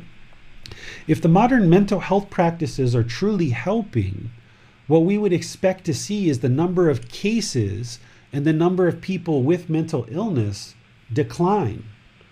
Because if we have this massive brain defect in the human population, and now there's this new discipline that's introduced 50, 100 years ago, and now we introduce these chemicals into the brain to fix this chemistry, we would expect the number of cases throughout populations to be constantly declining. But that's not what we see. What we see is we see a proliferation of cases throughout the world, and millions and millions and millions of more people getting on the chemical and the substances in order to modify brain chemistry. So we don't see this declining of cases, we actually see an increase. So if something was actually helping, then we would see a declining of this. If the modern health practices are helping in solving a real problem, where we see these mental health practices the most, then these places would have the most mentally stable and mentally fit populations in the world. So places like America and the UK and Australia and places like this that are using the modern mental health practices the most, we would expect these places to be the most stable. Meaning we wouldn't see anger, we wouldn't see frustration, we wouldn't see guilt, we wouldn't see shame, we wouldn't see boredom or loneliness, right? We wouldn't see any of these things because these mental health practices are going so well and they're working so well that this population of people in the USA are just so mentally stable, because that's essentially where a lot of this is coming from, is within the US. Is that what we see? Do we see that the US is very mentally stable? Do we see any mass shootings within that population of people going around and just shooting people? Do we see lots of murders? Do we see substance abuse? Do we see families at odds with each other and fighting each other, and people just at utter odds with each other, ready to kind of almost kill each other on a daily basis? Well, if this modern mental health practices are actually helping, we would see that the US would be just completely the most peaceful utopia around, because these practices are actually helping and people are being very stable with their mental health. But I would say that that's not what we see. We don't see a population of people that are very stable and mentally fit. And I'm not saying that to disparage people from the US. I'm saying that as a fellow citizen of America, that when I was there, I was very mentally unstable. I was very mentally unfit. And while I was trying to do the best I could and improve the mind, there was lots of other people that are experiencing all the same problems that I was experiencing as well. And I wouldn't say that it was a very stable environment, a very peaceful place to exist. But here in Thailand, I do see lots of peacefulness, lots of calmness, right? Because these people are actually taking responsibility for their intentions, their speech, and their actions, and they have learned how to peacefully coexist with each other. They're not fighting and at odds with each other. They're peacefully coexisting with each other. And sure, they disagree. You guys have probably seen there's been recent protests in Thailand. Sure, there's disagreements here, but they find ways to solve them, and they work at solving those by everybody taking responsibility for their emotions. And there's not this massive proliferation of pharmaceuticals where people think that these discontent feelings are based on brain chemistry. So because Western cultures don't understand the practices and these teachings of the three universal truths, the Four Noble Truths and the Eightfold Path, what we see in Western culture and modern day cultures is we see that because of this lack of understanding of the three universal truths, the Four Noble Truths, the Eightfold Path, and all the other teachings, we see utter discontentedness. We see sadness and anger, frustration, irritation, annoyance, guilt, shame, fear.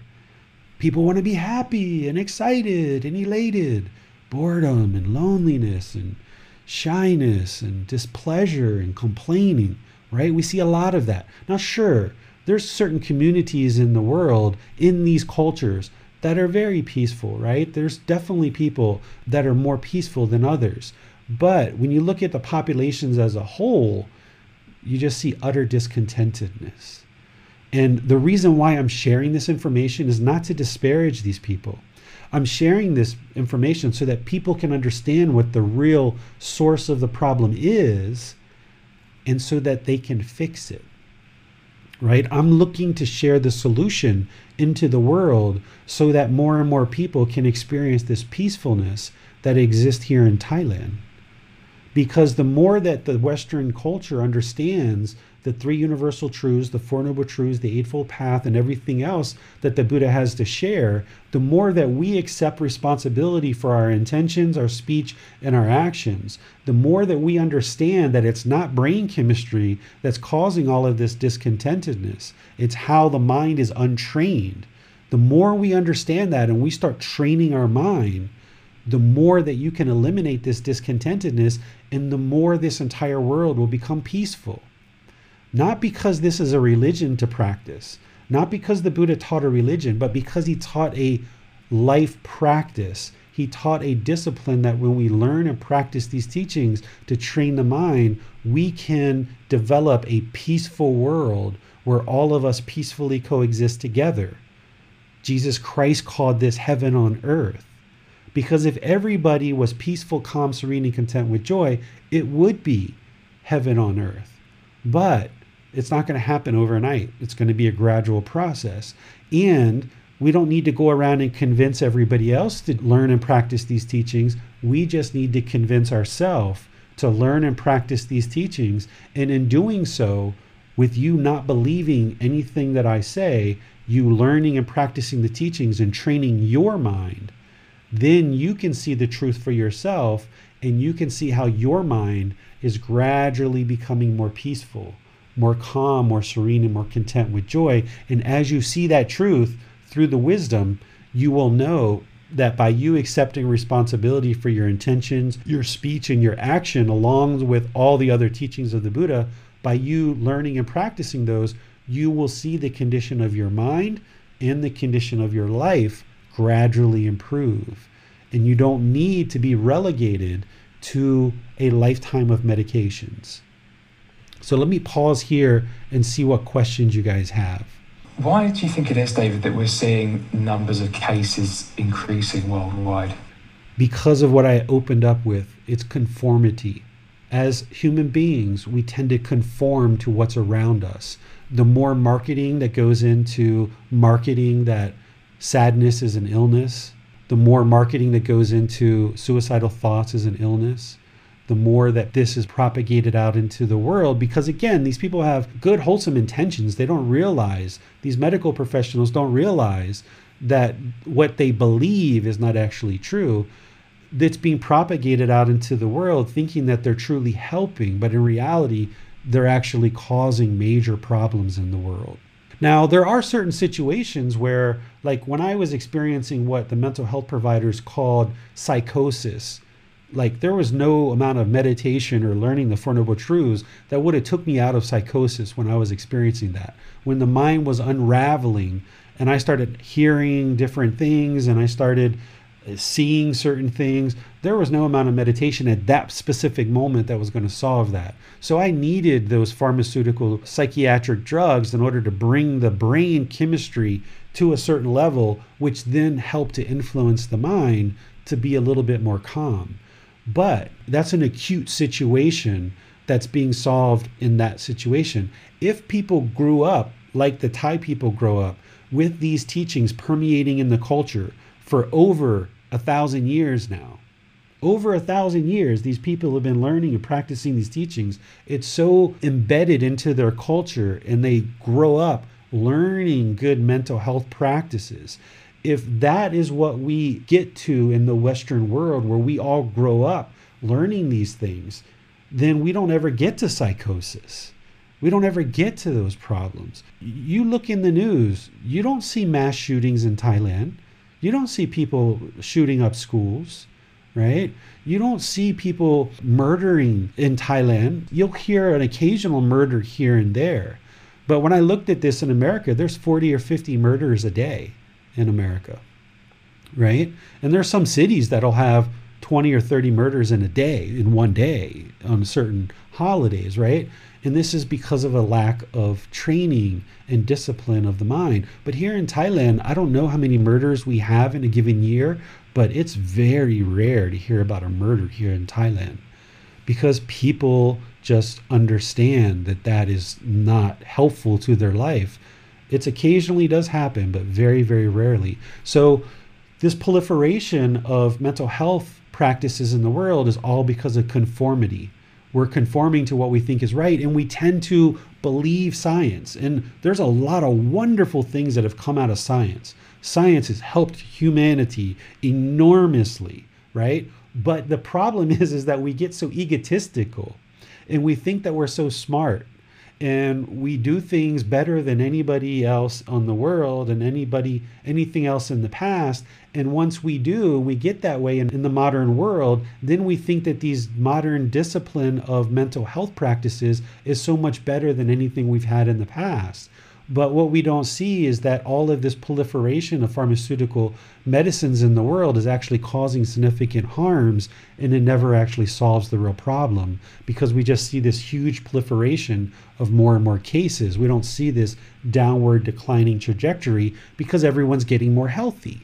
Because if these practices were good, we would see that people would be getting more healthy, and we would see that less and less people would need these mental drugs, these pharmaceutical drugs. Because when we introduce things like exercise in the world, our lifespans increased, right? When people started exercising and training the physical body, the lifespan started increasing. Our life expectancy increased.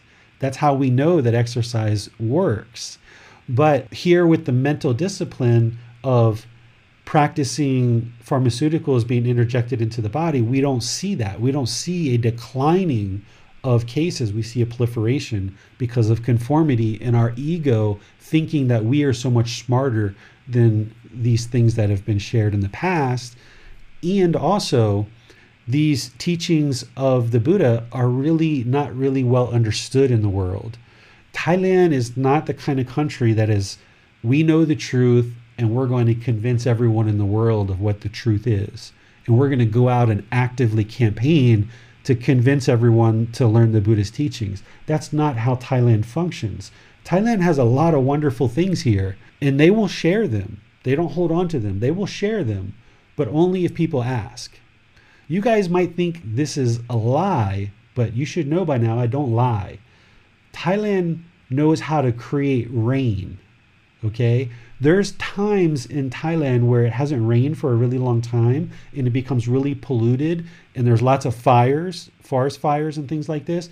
They have a way to take airplanes up into the sky and they spray a certain substance and it actually produces rain. They actually announce it on the news. They say, okay, everybody, it hasn't rained for a really long time. We're going to start launching our planes and we're going to make it rain. Within 3 to 4 days, it starts raining, right? Because they have to put a certain amount of this in the atmosphere for it to rain. Now, does anyone else in the world know that that exists? I don't think so. Why? Because Thailand doesn't just push what they know, their wisdom in an egotistical way into the world. If anybody ever came here and asked the Thai people, how do you do this? I'm sure they would be more than willing to share it with them, and they'd probably share it for free. They wouldn't charge any money for it. But this is something that was developed by the past king because he was an engineer. King Rama IX, he developed this technology along with the Thai government, and they will implement it every so often, and they let everyone know that they're doing it. So that if we see the planes flying around, we don't get confused of what's going on. And lo and behold, right after they launch the planes, it starts raining. So that's how I know it's true, because I've seen it with my own eyes. So these teachings of the Buddha are here in Thailand, but they're not going to push them out into the world. They're available for people who choose to learn them and practice them. And when people choose to do that, they will see the truth for themselves, that the condition of the mind improves. So it seems like at least part of the reason for increasing cases is our own tendency to label it as something, as some permanent condition we can put in a box so that we can control and understand and maybe medicate and maybe even make profit off. It could be greed, but see, people don't know, they don't know the solution, right? Like when people get sad or angry or frustrated or feeling guilt or shame or suicidal thoughts, of course, they want to solve that problem because there's symptoms, there's anguish there. They want to solve those problems. And the only solution that Western culture offers for somebody who's feeling deeply saddened or feeling like they're going to kill themselves, the only solution that we offer is these pharmaceutical substances. There's really not anything else being offered. So people don't know of this solution that's available in the world. And that's one of the reasons why I'm sharing these teachings into the Western world, is to help you guys understand that there's this solution that will permanently solve these problems of the discontent mind. So more and more people in the world are practicing wrong view. They think the problem is brain chemistry. They don't have any other options of what will solve this problem. They trust the doctors, they trust the scientists, because we've all been taught to do that. And in most cases we should, right? But in this particular situation, the scientists and the doctors don't have it 100% correct. Thank you, David. We have no more questions at the moment. Okay, so let's go to the next thing that I would like to share, which is you can learn to practice these teachings to create a well-trained and stable mind. If you're experiencing discontentedness and you're on medications, that's fine. That's where you're at right now. If you are thinking about getting medications, I would say hold off on that and learn and practice these teachings first. Or if you have people close to you that are taking medications or considering, you may want to provide them this book, provide them a link to this talk, help them to see the truth. You're not going to be in a position to teach it to them, but you can certainly connect them with me through all the resources that I provide, and I will help those people to eliminate depression and sadness and anger and frustration and guilt and shame and suicidal thoughts, even schizophrenia, okay? Even OCD, ADD, ADHD, bulimia, anorexia, all of these things, multiple personality disorders, all these different symptoms of the mind can be remedied through learning and practicing these teachings to create a well-trained and stable mind. You can gradually eliminate the medications.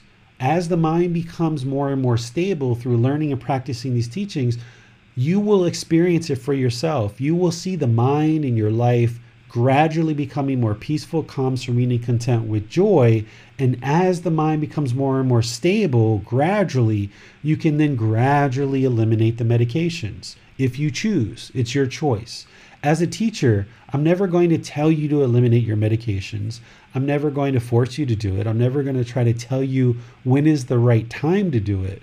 But if you ask me questions and you're interested and you would like some guidance, I can help you do this because I did this myself.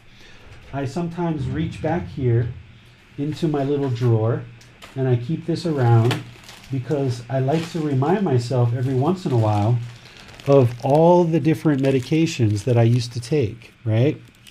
These are just some of them, right? There's lots of different medications here. And I would take tons and tons of these just to be able to function each day and even just to be able to sleep, right? I was highly dependent on these medications and still my life wasn't what I was interested in living. It was getting more and more difficult. It was getting horrible, more and more horrible. And it wasn't until I got off of all that stuff that I was able to train my mind to fall asleep by itself. You guys probably remember a month or two ago, I accidentally fell asleep before class. And one of the reasons why that happened and I came late to class is because I'm not used to being able to fall asleep on my own. In the last 2.5 years, I've been able to do that. But for the 24 years before that, for 24 years, I couldn't sleep without taking a whole bunch of medications. And my mind wouldn't sleep unless I took those medications. So I could sit down on a bed, I could lay on a bed, I could do anything. I wouldn't fall asleep. It didn't matter. So sometimes I doze off and don't even realize it. And I utterly enjoy now being able to naturally fall asleep on my own. And I get the most tranquil, the most peaceful sleep that I've ever experienced in my life, more so than I ever experienced on any medication. So if you're on medication, you can gradually reduce this, but you need to build up your practice so that your mind is stabilized and well trained, so that as you're increasing your practice and your training, stabilizing the mind, you can decrease and gradually eliminate your medications. And since I've done that on my own, I know how to do that. So if you would like to seek guidance, I will help you, but you're the one who ultimately is going to make all the decisions in your life, not me. Because by eliminating these substances, you essentially eliminate a lifetime of being relegated to medications, therapies, and the expense of these things. Massive expense in having this so-called mental illness, enormous amount of expense that completely got wiped off, that I no longer have to work to maintain all these medications. And that's one of the reasons why I no longer have to have a career and I can just live on donations from you guys, is because I no longer have to spend all this money on medications. Right? You can free yourself from this lifetime of expense and the side effects of this medication. These medications have enormous side effects through training the mind and liberating it to enlightenment, where the mind can function with freedom from all of these medications. I can't tell you the guilt and shame. Every day, every time I took pills, it was a reminder, your brain's defective. You are a defective human being. Every time you take that medication, it's a reminder, based on what I was told at a very young age, that my brain is defective, right? This is earth-shattering to somebody that is told these things. But when you get off of this medication and you can liberate the mind and you can train the mind, how liberating is that? how much freedom can you feel from that? It's an amazing feeling, right? And you can experience that. You'll know when the right time is to decrease your medications. There's been students who have eliminated their medications through studying with me already, right? I've been teaching now for a while, and there's been students that have been learning and training and stabilizing their mind, and they will tell me, they will say, David, I'm going to start decreasing my medication. I say, okay, that sounds good. And there's been students who have completely gotten off this medication. So it's not just me. It's not just a one-time thing. It's happening for other people as well. So what I was told is that I have this permanent mental illness. Well, what else in the world is permanent? Have we been able to find anything yet? Mental illness is not permanent. It can be solved. The mind can be trained.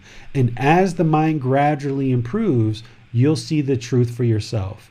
As the condition of the mind gradually improves and you stabilize the mind more and more, and then you can decrease this medication, and now you get rid of all that expense, all the time that it takes to go in and out of hospitals and doctor's appointments, and you can eliminate all these side effects. Had all kinds of aches and pains in my head and my body and everywhere else.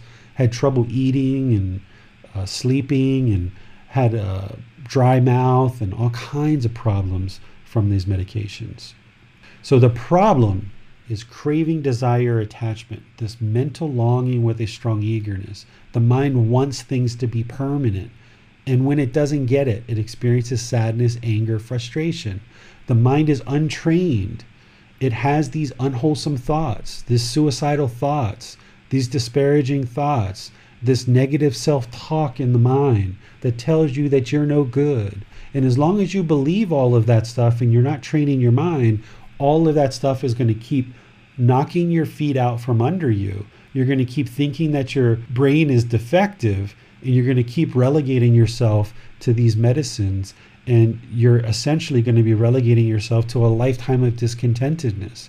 But if you understand that discontentedness is caused by your own mind, your own craving, desire, attachment, then you can do something about it. As soon as you accept responsibility for your intentions, your speech, and your actions, and this discontent mind and all the feelings that are in it, as soon as you accept responsibility for that, now you can do something about it and you can fix it. Okay? So let me see if there's any questions here before we go into each individual type of mental illness and talk about them individually. We have a question from Brian. How to deal with anxiety that is very present and felt in the body as I'm getting on the path? I have been diagnosed with general anxiety disorder and am on antidepressants, but these don't really work for me ultimately. I would like to work my way to where I no longer need them. Brian, the solution is that you need to learn and practice all these teachings to train the mind with guidance from a teacher.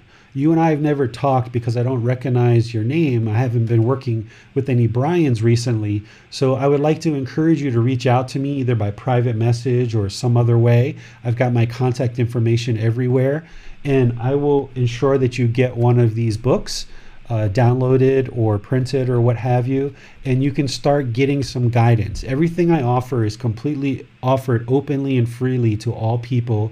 There's no money that you need to pay me in order to get this help and this guidance. And through developing your life practice of training the mind, you'll gradually improve the condition of the mind.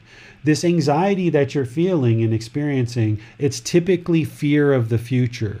The mind is in the future and it's fearing and anticipating something in the future, and it's fearing that. But I can't just say, here, take this pill and it's going to solve the anxiety. That's not how these teachings work. There's not just one thing that you need to do in order to solve the anxiety. It's an entire life practice of learning the teachings and gradually progressing to gradually train the mind. And you need teachers and guidance to be able to do that. So all the resources I provide are offered openly and freely. You just have to choose to reach out and get help, and I'm here to help you. Okay, thanks, David. That's all our questions at the moment. Okay, so let's talk about each individual mental illness or things that have been classified as mental illness. Because let's make sure you understand what's happened here is when the mental health industry first got started, they came up with a book, that was so thick, And they said these are mental illnesses. And they named the mental illness, and then they put a bunch of symptoms associated with that label. Okay. And then as that kind of got started and medications were developed and people kind of came into these practices, then they added some more, and the book got a little bit thicker, and they came up with some new labels. They added a whole bunch more symptoms and classified this is now a new mental illness. And this book of diagnosable mental illnesses keeps growing and growing and growing, where they're discovering new mental illnesses all the time. But essentially what this label of ADHD or ADD is it's a label, and then there's a whole bunch of symptoms that are describing this label. And the people who are labeled as ADHD or ADD, these 10 or 20 symptoms, not everybody has all these symptoms. Some people do have some of them, some people don't. There's no scientific test. They can't test your blood. There's no device to test that you have ADHD or ADD. It's just somebody looking at what's going on in your behavior and in your mind and saying, okay, well, we're going to say you have ADHD, ADD, and now we're going to give you this medication. So ADHD or ADD is attention deficit hyperactivity disorder, right? Where essentially the mind is not focused. It's not concentrated. The mind jumps around from topic to topic to topic, and it has trouble focusing on one thing at a time. So essentially they have lack of right concentration. The mind has this craving for mental stimulation, and the mind is not focused and concentrated. So by training the mind through meditation and the entire path to enlightenment to develop singleness of mind, which is right concentration, the person who's now labeled as ADHD or ADD can increase their concentration, increase their focus, increase their clarity of mind, and they will see for themselves that they're actually not mentally ill at all, that it was just that their mind was untrained. Because when they start training their mind, they will see that it will improve. The condition of the mind will improve. Their concentration will improve, and they will see the truth for themselves because they know what it feels like to live with an unconcentrated mind that has trouble focusing. And when they train their mind actively through these teachings and it becomes more and more concentrated, they'll see it for themselves and they'll know that their mind's becoming more stable. So this label of ADHD or ADD is just a bunch of symptoms that can be easily mapped into the Buddhist teachings and shown that it's just a mind that is craving mental stimulation and they're lacking singleness of mind or focused or concentration, right concentration. Same thing with anorexia or bulimia or eating disorders. What this is people who are craving a certain image of beauty, right? They look at certain magazines and imagery on TV and movies, and they have this false reality of what beauty is. And when they start identifying the self and their personal identity through these images, now these people crave. They have this mental longing with a strong eagerness to look like the pictures in the magazine. But what the mind doesn't understand is these magazines have all been photoshopped. That image of beauty is not a real image of beauty. It's what's being projected in the magazines. But as a young child, the mind is very impressionable. And most people develop anorexia and bulimia, eating disorders, very young in life. And because their mind has this mental longing with a strong eagerness for this permanent beauty, now the person starts starving themselves or making themselves vomit. And now we say that's a mental illness and we need to put them on medication to fix it, right? But what it is their mind is just craving this false image of beauty. And when they understand that and they start getting under training, then they will eliminate this desire to starve themselves or make themselves vomit. They'll recognize the impermanence of the body and they will eliminate this craving for this false image of beauty and this identification of a self, and they can eradicate their problems of anorexia, bulimia, and eating disorders, right? Anxiety, the one that Brian just talked about, this is usually anticipation or fear of a future event, situation, or outcome. Anxiety is usually because the mind is fearing something that's going to happen or anticipating something in the future. The mind of an enlightened being is going to be in the present moment. Focus, concentrated, clarity, deep memorization, no discontent feelings whatsoever. The mind's not going to be worried about the future, because the unenlightened mind is going to be holding on to the past, and it's going to be worrying about the future, and it's going to produce anxiety. But we don't know what the future is. We don't even know what the next 5 minutes or next 10 minutes is going to be, let alone a day from now, a week from now, or a year from now.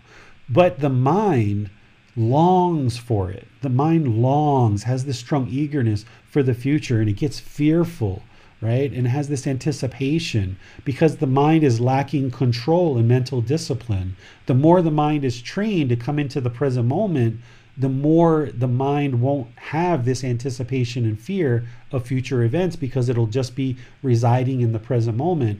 And it's only once you get under training with this whole life practice to include meditation that the mind is going to gradually eliminate this anxiety over time. So that's what needs to happen, Brian, is this gradual training to gradually eliminate this anxiety. It's going to be a slow, gradual process, but it'll be a permanent solution. It will be an absolute permanent solution.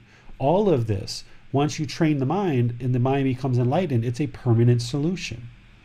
Bipolar disorder, we already talked about that. This kind of up and down, painful feelings, pleasant feelings, feelings that are neither painful nor pleasant, this craving for sexual contact, for possessions, for excitement. And the more the mind's trained, the mind can come into the present moment in the middle, and it can be stable, rather than bouncing around with these painful and pleasant feelings. So remember, the feelings that people are experiencing are real. The anguish, the misery, like Brian could tell you, and some of you could too, like when you're feeling anxiety and you feel the heart palpitations and you feel the pain in the body, that's all real. It's 100% real, that anticipation and that fear. But the cause of what's causing that people are being told is what's not real. That's the part that is a delusion or ignorance or unknowing of true reality. Depression, same thing. Massive painful feelings, deep painful feelings, typically from past traumas or having expectations of the future that they haven't met, and they feel like their life is worthless, right? You get into deep despair, major depression, or even mild depression. Feels horrible, right? When the mind is discontent, there's even physical symptoms in the body that feels uncomfortable in the physical body because the mind is so discontent. Even though the physical body and the intangible mind are separate, there is a connection there. And when the mind is discontent and feeling this deep despair and sadness, there's physical symptoms in the body. But these people are often put on medication, and it's actually not solving the real problem. Hoarding. Right? There's this hoarding where people get attached to material possessions and they go out and shop and they hoard a lot of things, like a lot of baby dolls, or they shop a lot, or they collect things and they just hoard and hoard and hoard and hoard and overpopulate their dwelling with all this material possessions. And we say that this person is mentally ill, but in reality, it's just craving, desire, attachment. It's the mental longing with a strong eagerness, thinking that I bought one thing yesterday, and if I buy two things today, that's what'll get me the pleasant feelings. So now I go buy two things. And now that pleasant feelings wear off, and I want that pleasant feelings back, but I can't just buy two things. I need to buy three things, or four things, or five things. And I have to keep upping the number of things that I buy because I'm chasing that high. I'm chasing those pleasant feelings. And the more that I hoard, the more that I feel pleasant feelings. But as soon as those pleasant feelings become impermanent and they wear off, I've got to go buy something else to get those pleasant feelings back. And I keep chasing this high through purchasing all these different things and hoarding things. But it never solves the problem until the mind stops craving and it stops longing with a strong eagerness for more and more pleasant feelings, and it realizes that this behavior of buying things and collecting material possessions isn't going to solve the problem. The problem is the craving, desire, attachment. that the mind is longing for something externally to create internal pleasant feelings. That's the problem, not the brain chemistry.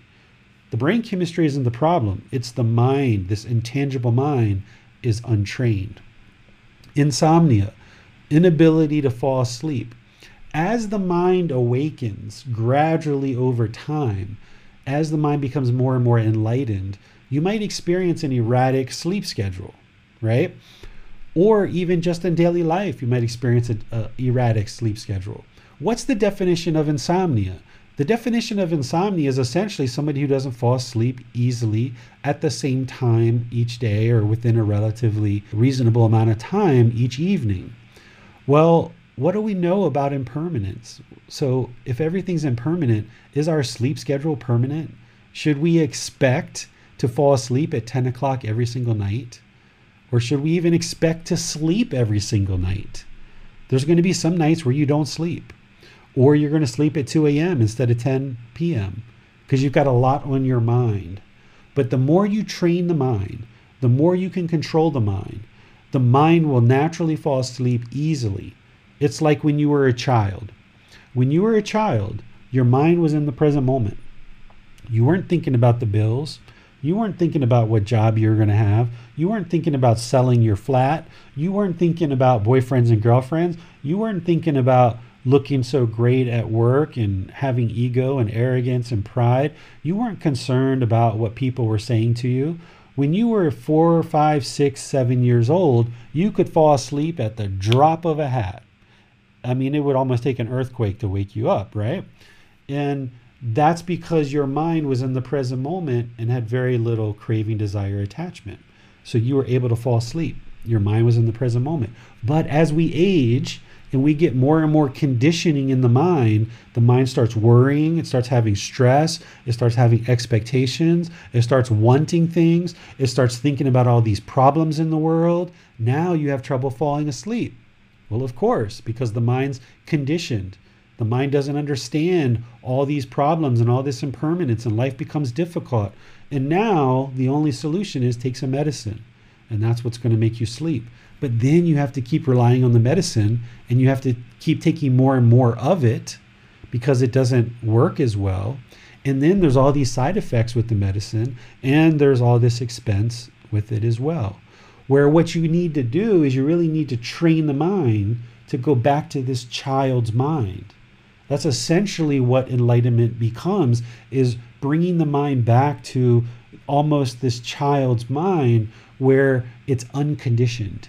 Because as a baby being born into the world, the mind is unconditioned, essentially.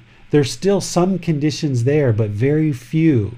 This is why children can actually get enlightened very, very easily, very, very quickly. In a matter of months or sometimes a year or two, they can attain enlightenment as early as age 7 because they don't have much craving, anger, and ignorance, right? This can actually be eradicated in the mind because it's not very well conditioned. But the more that we're conditioned as adults and we pick up all these past traumas in our life and all these past experiences, now it becomes difficult to sleep and we turn to medications. But it never solves the problem. The problem is that the mind is not peaceful, calm, serene, and content with joy. It's lacking the ability to rest. The mind hasn't learned how to rest and fall asleep. So once you train the mind, you will be able to rest and fall asleep. As long as these conditions and this burden and this stress is on the mind, yeah, it's going to have problems falling asleep because it's holding on to all these conditions. When you let go of all of that stuff through training of the mind, it will naturally fall asleep like you did when you were a kid. And it feels so wonderful, right? So let's go to some more. This is the last thing that I have to share.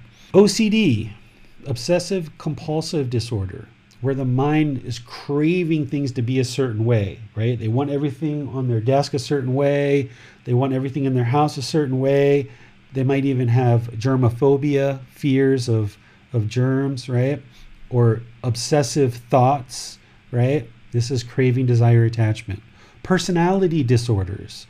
This is people decide that everyone's personality should be like this. There's certain expectations and perceptions around what a personality should be.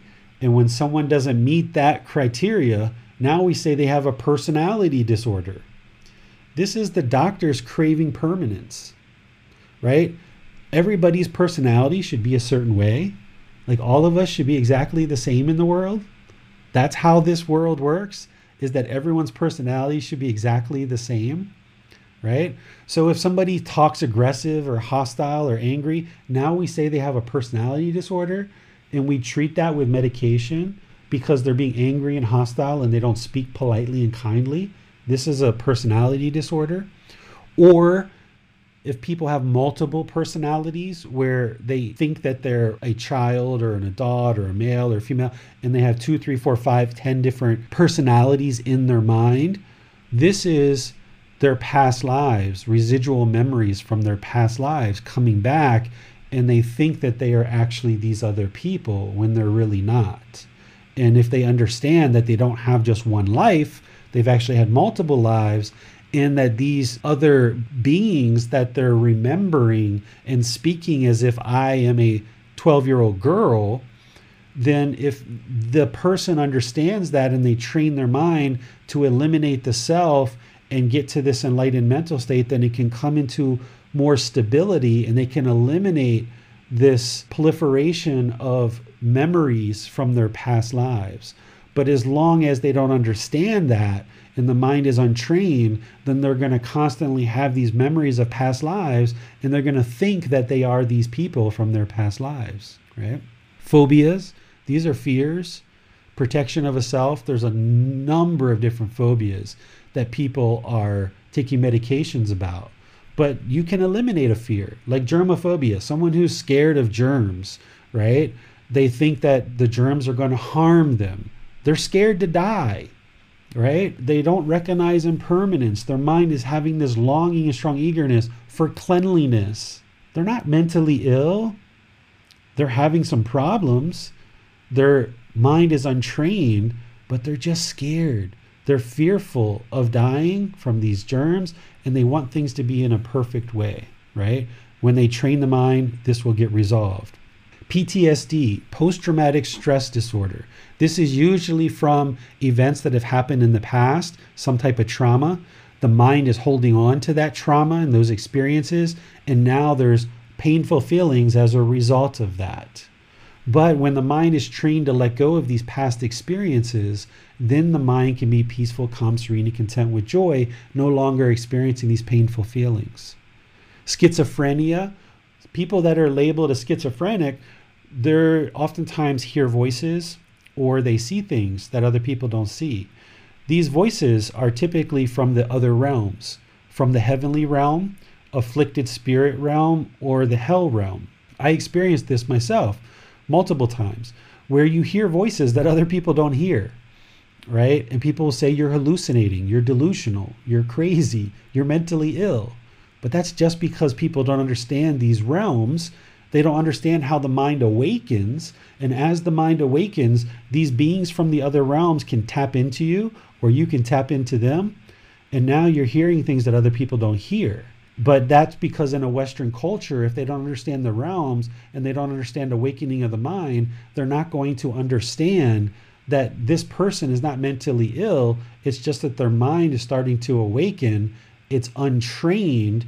So there's not discipline there to control the mind. So when they're hearing these voices, they get scared. And they're oftentimes motivated by these demonic voices to do things. So schizophrenic people can actually cause a lot of harm in the world through harming themselves or physically harming other people. And this is because they're listening to the demonic voices, right? And there can be heavenly voices or divine beings that are also telling you lots of good things too. And if the person doesn't have the mental control and stability, they might be motivated by these things. And they might become very grandiose because of the heavenly beings, or they might become very evil and vindictive and actually execute some of the things that these other beings are communicating. Oftentimes people turn to substance abuse when the mind is functioning and having all these painful feelings, pleasant feelings, feelings that are neither painful nor pleasant. People will try to escape these feelings through self-medicating with cocaine, methamphetamines, marijuana, all these different things. The mind's stressed or sad or frustrated or angered, and the mind is looking for this high. And people oftentimes dive into substance abuse. And essentially, the mind is craving these pleasant feelings. It's looking for that high, those pleasant feelings, but it's temporary. And each time they need more and more and more of that drug, and they get deeper and deeper into their addiction. And because they're chasing these pleasant feelings, they become addicted to substances. And then things can get so horribly bad with all of these feelings that someone can actually become suicidal and actually be interested in killing themselves. And it's because the feelings in the mind are so painful from all these past traumas and all these experiences that the mind expects things to be a certain way, and the person can actually kill themselves or attempt to kill themselves. And it's unfortunate that this happens because somebody could actually be learning and practicing these teachings to get really stable mind before it gets to the point of suicidal thoughts. Or if somebody's currently having suicidal thoughts, they can learn and practice these teachings in order to gain stability and control of the mind, where they can improve the quality of the mind and improve the quality of their life, where they are no longer interested in dying. Because remember, most suicidal people will tell you they don't want to die. They just want to stop all the painful feelings. But they don't know how to stop the painful feelings. Doesn't matter what medication they're put on, the painful feelings are still there. In fact, a large number of people on these psychotropic medications do commit suicide every day. Suicidal rates right now are off the charts, right? So they don't want to die. They just want to end the painful feelings. Well, if they're interested in eliminating the painful feelings, training the mind through the Buddhist teachings is the way to do that. And when you do, the mind will be peaceful, calm, serene, and content with joy, and it'll gradually move in that direction more and more. But people have to choose to move in this direction. You can't force somebody to learn and practice these teachings. And with that, I'll just open up to any questions you guys have about anything I've been discussing throughout today's class. What might the connection to the teachings be, David, of autism and similar conditions like Asperger's? I don't know a whole lot about autism and Asperger's. I know a little bit.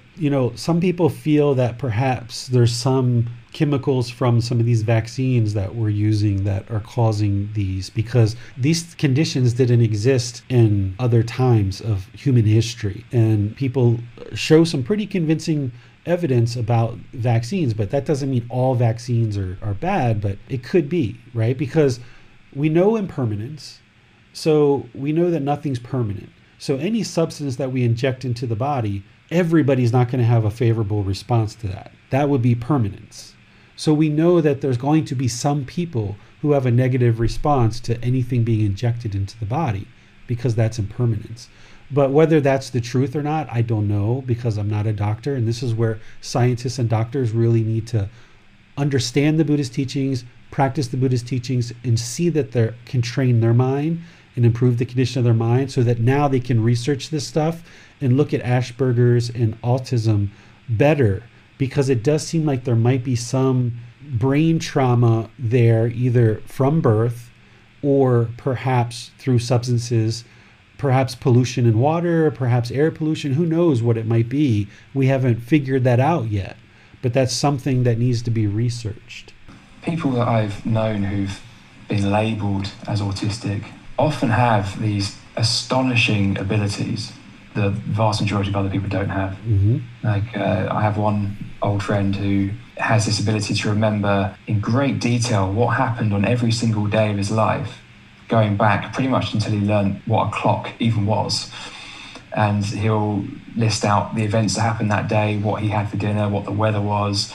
If you said to him, what day was the 3rd of March 1994, he'd tell you which day of the week it was, just like that. Mm-hmm. And he has been labelled as autistic, and he does have difficulties with a lot of things that people who have this label also have. And so, there are certain other things there which you could say are make things harder for him.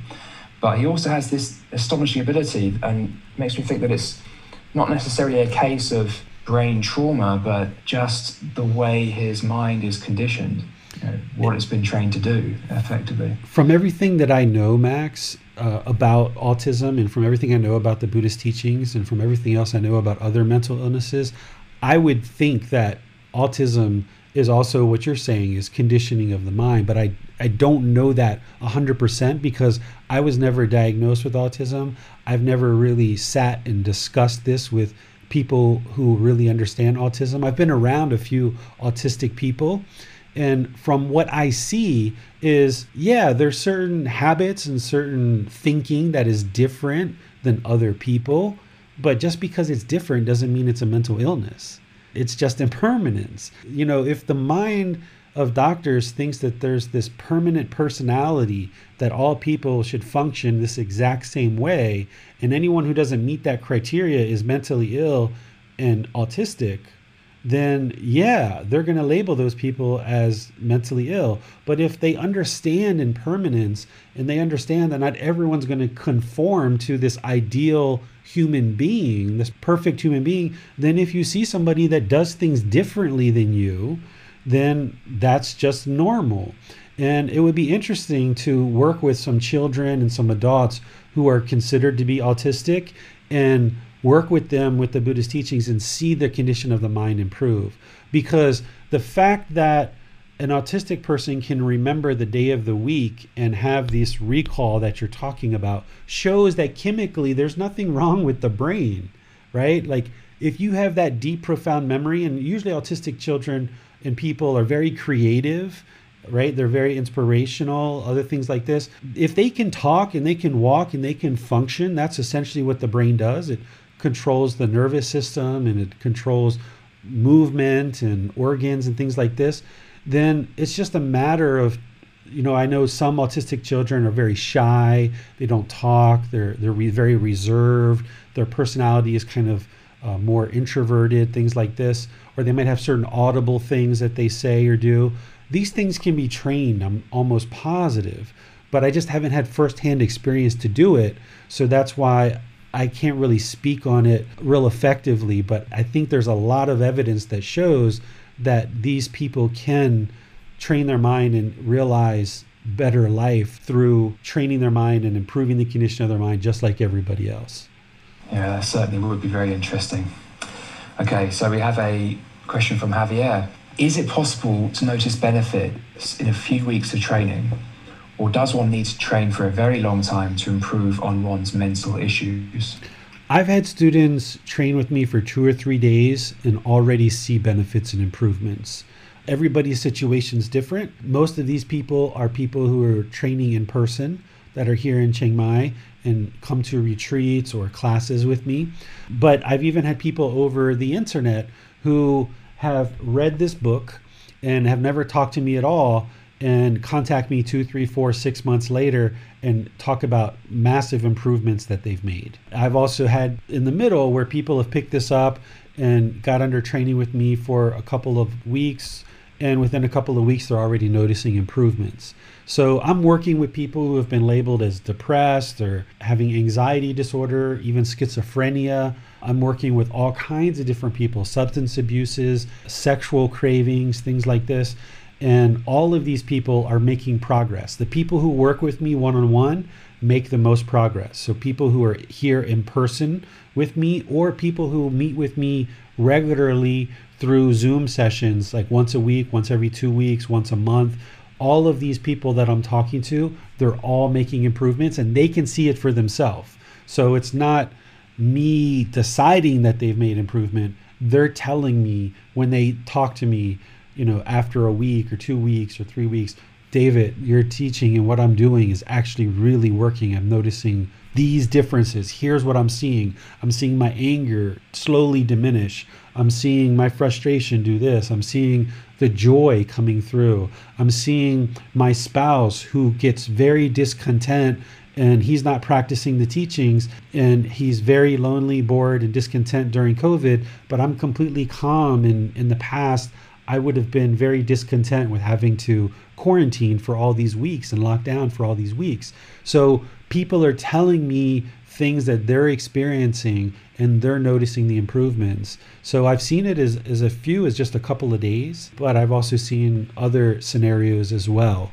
So I would say that it's going to take multiple years in order to get to enlightenment. That's why I call it a life practice.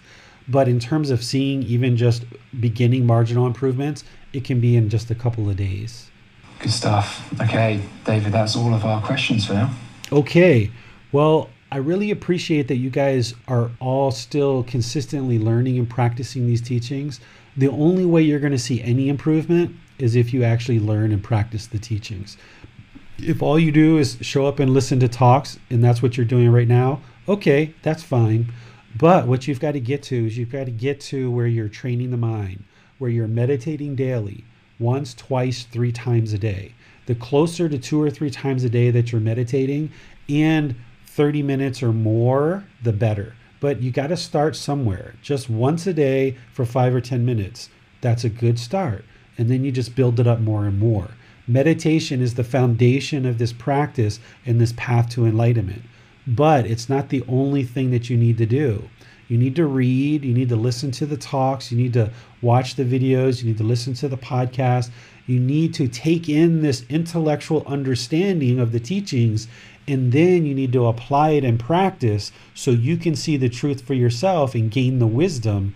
As you're training the mind more and more, you will see the conditions of the mind improve. If you're not seeing improvement at all, you need to be contacting me. And even if you're just starting, you need to be contacting me. Even if you've been studying with me for 3, 4, 5, 6 months and you're seeing some improvement, but that improvement has slowed down, you need to get in touch with me. This practice, this path is all about learning the teachings through seeking guidance with a teacher. The challenge in our Western culture is the ego is up really big. We think we can do everything ourselves. We're taught to be independent. We're taught to do everything ourselves. We've got this self-service economy at our fingertips. We can order things online and have it delivered. We can watch YouTube videos and train ourselves to bake or build a doghouse or do any number of things through YouTube videos. We've got all this information at our fingertips, and one of the biggest challenges I see with people attempting this path is they're doing it alone. They're trying to put together all these teachings from all these various sources without any guidance whatsoever. They're on this independent journey with no teacher. This is an independent journey. At the end of the day, this is totally an independent journey. You need to be dedicated and committed to learning and practicing the teachings as an independent journey. But you need to seek guidance from a teacher who can provide you resources, who can understand your mind, who can understand things that are going on and provide you the prescriptions and the antidotes to solving the mind and training the mind. Not through pharmaceuticals, but through learning certain teachings and through meditations. By learning certain teachings and through certain meditations, you can train the mind and improve the condition of the mind. But if you're out there trying to do this on your own without guidance, you're not going to be able to do it. Only a Buddha can do that. That's why he lived 2,500 years ago. He went through all the heartache and misery and pain to do this on his own for 6 years, to journey through his discontent mind, discover these teachings, and then he spent 45 years sharing these teachings so that you wouldn't have to go through that 6 years of misery that he went through to try to struggle and figure this out. That's what a Buddha does. A Buddha grapples with this problem of a discontent mind. They buckle up the boots, they put on the overalls, they dig into it, and they try to solve this problem on their own. And then once they solve it, they know that they solved it because their mind's completely peaceful, calm, serene, and content with joy. And then they work for the rest of their life to share these teachings into the world so that other people can learn and practice these teachings to improve the condition of their mind through the independent teachings that the Buddha discovered. And then they leave the teachings in such a condition that after they die, those teachings can be continued to be shared and more people can attain enlightenment after their death. You are not a Buddha. You can become an enlightened being, but you are not a Buddha. You can't do this alone. So reach out, schedule appointments with me. I have a way for you to do that. Ask questions online in the Facebook group, private message me, dive into these resources, spend some time. If you spend a couple of hours a week, 2, 3, 4, 5 hours a week, meditating, learning the teachings, getting personal guidance, this is your new full-time job to learn and practice the teachings of the Buddha in addition to everything else you're doing. And you can ebb and flow the amount of time and effort that you're putting into this as different things happen in your life and you need to focus on work or family life or other things. But you need to have this life practice where you're gradually learning the teachings, gradually implementing the teachings, gradually training the mind, and gradually seeing the condition of the mind improve. And as you do, you're going to be so pleased that you did. It's going to be the best thing that you've ever done for your entire life, because you're no longer going to have to put up with that anger, frustration, guilt, shame, boredom, loneliness, that negative self-talk in the mind.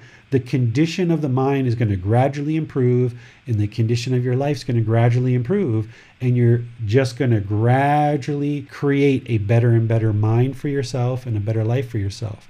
But you've got to do it. Nobody can force you to do it. I make myself available. I make all these resources available. There's no wall whatsoever between you and me.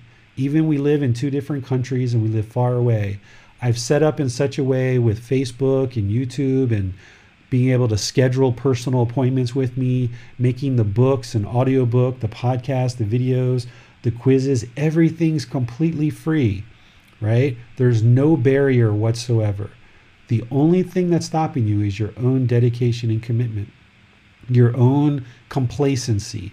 You've got to eliminate that and dedicate yourself, because every time you choose to come to one of these talks, every time you choose to dive into the resources to learn, every time you choose to meditate or do some kind of activity that's improving the condition of the mind, you're making a conscious choice to get out of this darkness and move towards the light. And this light is this enlightened mind that's peaceful, calm, serene, and content with joy. And as you get closer and closer to that, you will know that you're doing it for sure, because the condition of the mind's improving. So thank you for your dedication and commitment, because you are going to improve your mind and you're going to influence lots and lots of people just through your own intention, speech, and actions. There's no obligation for you to convince people to actually learn and practice these teachings. But when people see the transformation in your mind, more and more people are going to be interested in doing that. Not that you expect it, not that you require it, not that you crave it, but it's just going to happen. You'll see. But the important thing is your mind, not everyone else. This practice is all about your mind. That's how you improve the world, is by improving the condition of your mind. So thank you for joining today's talk. On Wednesday, we're going to be doing breathing mindfulness meditation to eliminate that craving, desire, attachment. That's what we're going to be doing on Wednesday. And then on Saturday, the 9th, it's the first day of the Pali Canon and English study group, where we're going to be learning the words of the Buddha. We're going to be learning his teachings in these books, Buddha Vajana. So if you join us on Saturday, we're going to do a short meditation, and then we're going to go right into studying the Buddha's teachings in his own words. And if you would like to get a set of those books, just go to buddhadailywisdom.com, click on online learning, and you'll see the link down at the bottom where you can order a set of these books. And I've recently discovered how to send these books in a really fast way. My wife helped me, so I can start getting these books delivered in about 5 to 6 days. So I've got a couple of sets that have been ordered recently, and I can send these at the same cost that I've been shipping, and able to send them to you with FedEx and UPS and these kind of things, and they can arrive within maybe 3 days, 5 days, or 6 days to your house. So feel free to order these, because the way I was sending them before, it was taking sometimes 3, 6, 8 weeks to be delivered. But now I've been able to find a reasonable way to pay for a really fast shipping here in Thailand. And then on Sunday next week, we're going to be in chapter 23. We're going to be studying the symbolism of the teachings, reminders through imagery. And this is chapter 23, where during the Buddha's lifetime, everything was taught orally. There was no books and YouTube videos and podcasts and all this stuff. So he would teach orally, and then they would use symbols or artwork in order to remind people of the teachings. So if you had sat in the Buddha's discourse about the Eightfold Path and you understood the Eightfold Path, they had a symbol that would represent the Eightfold Path, and it would remind you of the Eightfold Path. Or if you understood what enlightenment is, there was a symbol to remind you of the teachings of the Buddhas. So that's how they kind of reminded people through imagery. And if you know this, if you know the teachings that I've been teaching and that the Buddha taught, and you know the imagery, when you walk into temples or when you see artwork or things like this, it will remind you of the teachings. So I'm going to teach you the imagery and symbols associated with the Buddhist teachings, so that when you go into a temple or when you see artwork online, it's like the teachings come alive and helps you to remember the Buddhist teachings. So we're going to do that next Sunday. So thank you for joining. We'll see you either Wednesday, Saturday, or Sunday. Have a wonderful rest of your day. Sawadee krap. Thank you for listening to this podcast. To provide support for this podcast, visit patreon.com/support Buddha. To access more teachings, visit buddhadailywisdom.com. There, you will discover a full range of courses, retreats, and online resources to assist you on the path to enlightenment. Remember to establish a daily, consistent meditation practice, along with learning and practicing these teachings. A well-developed meditation practice is the foundation in which to train the mind to attain enlightenment.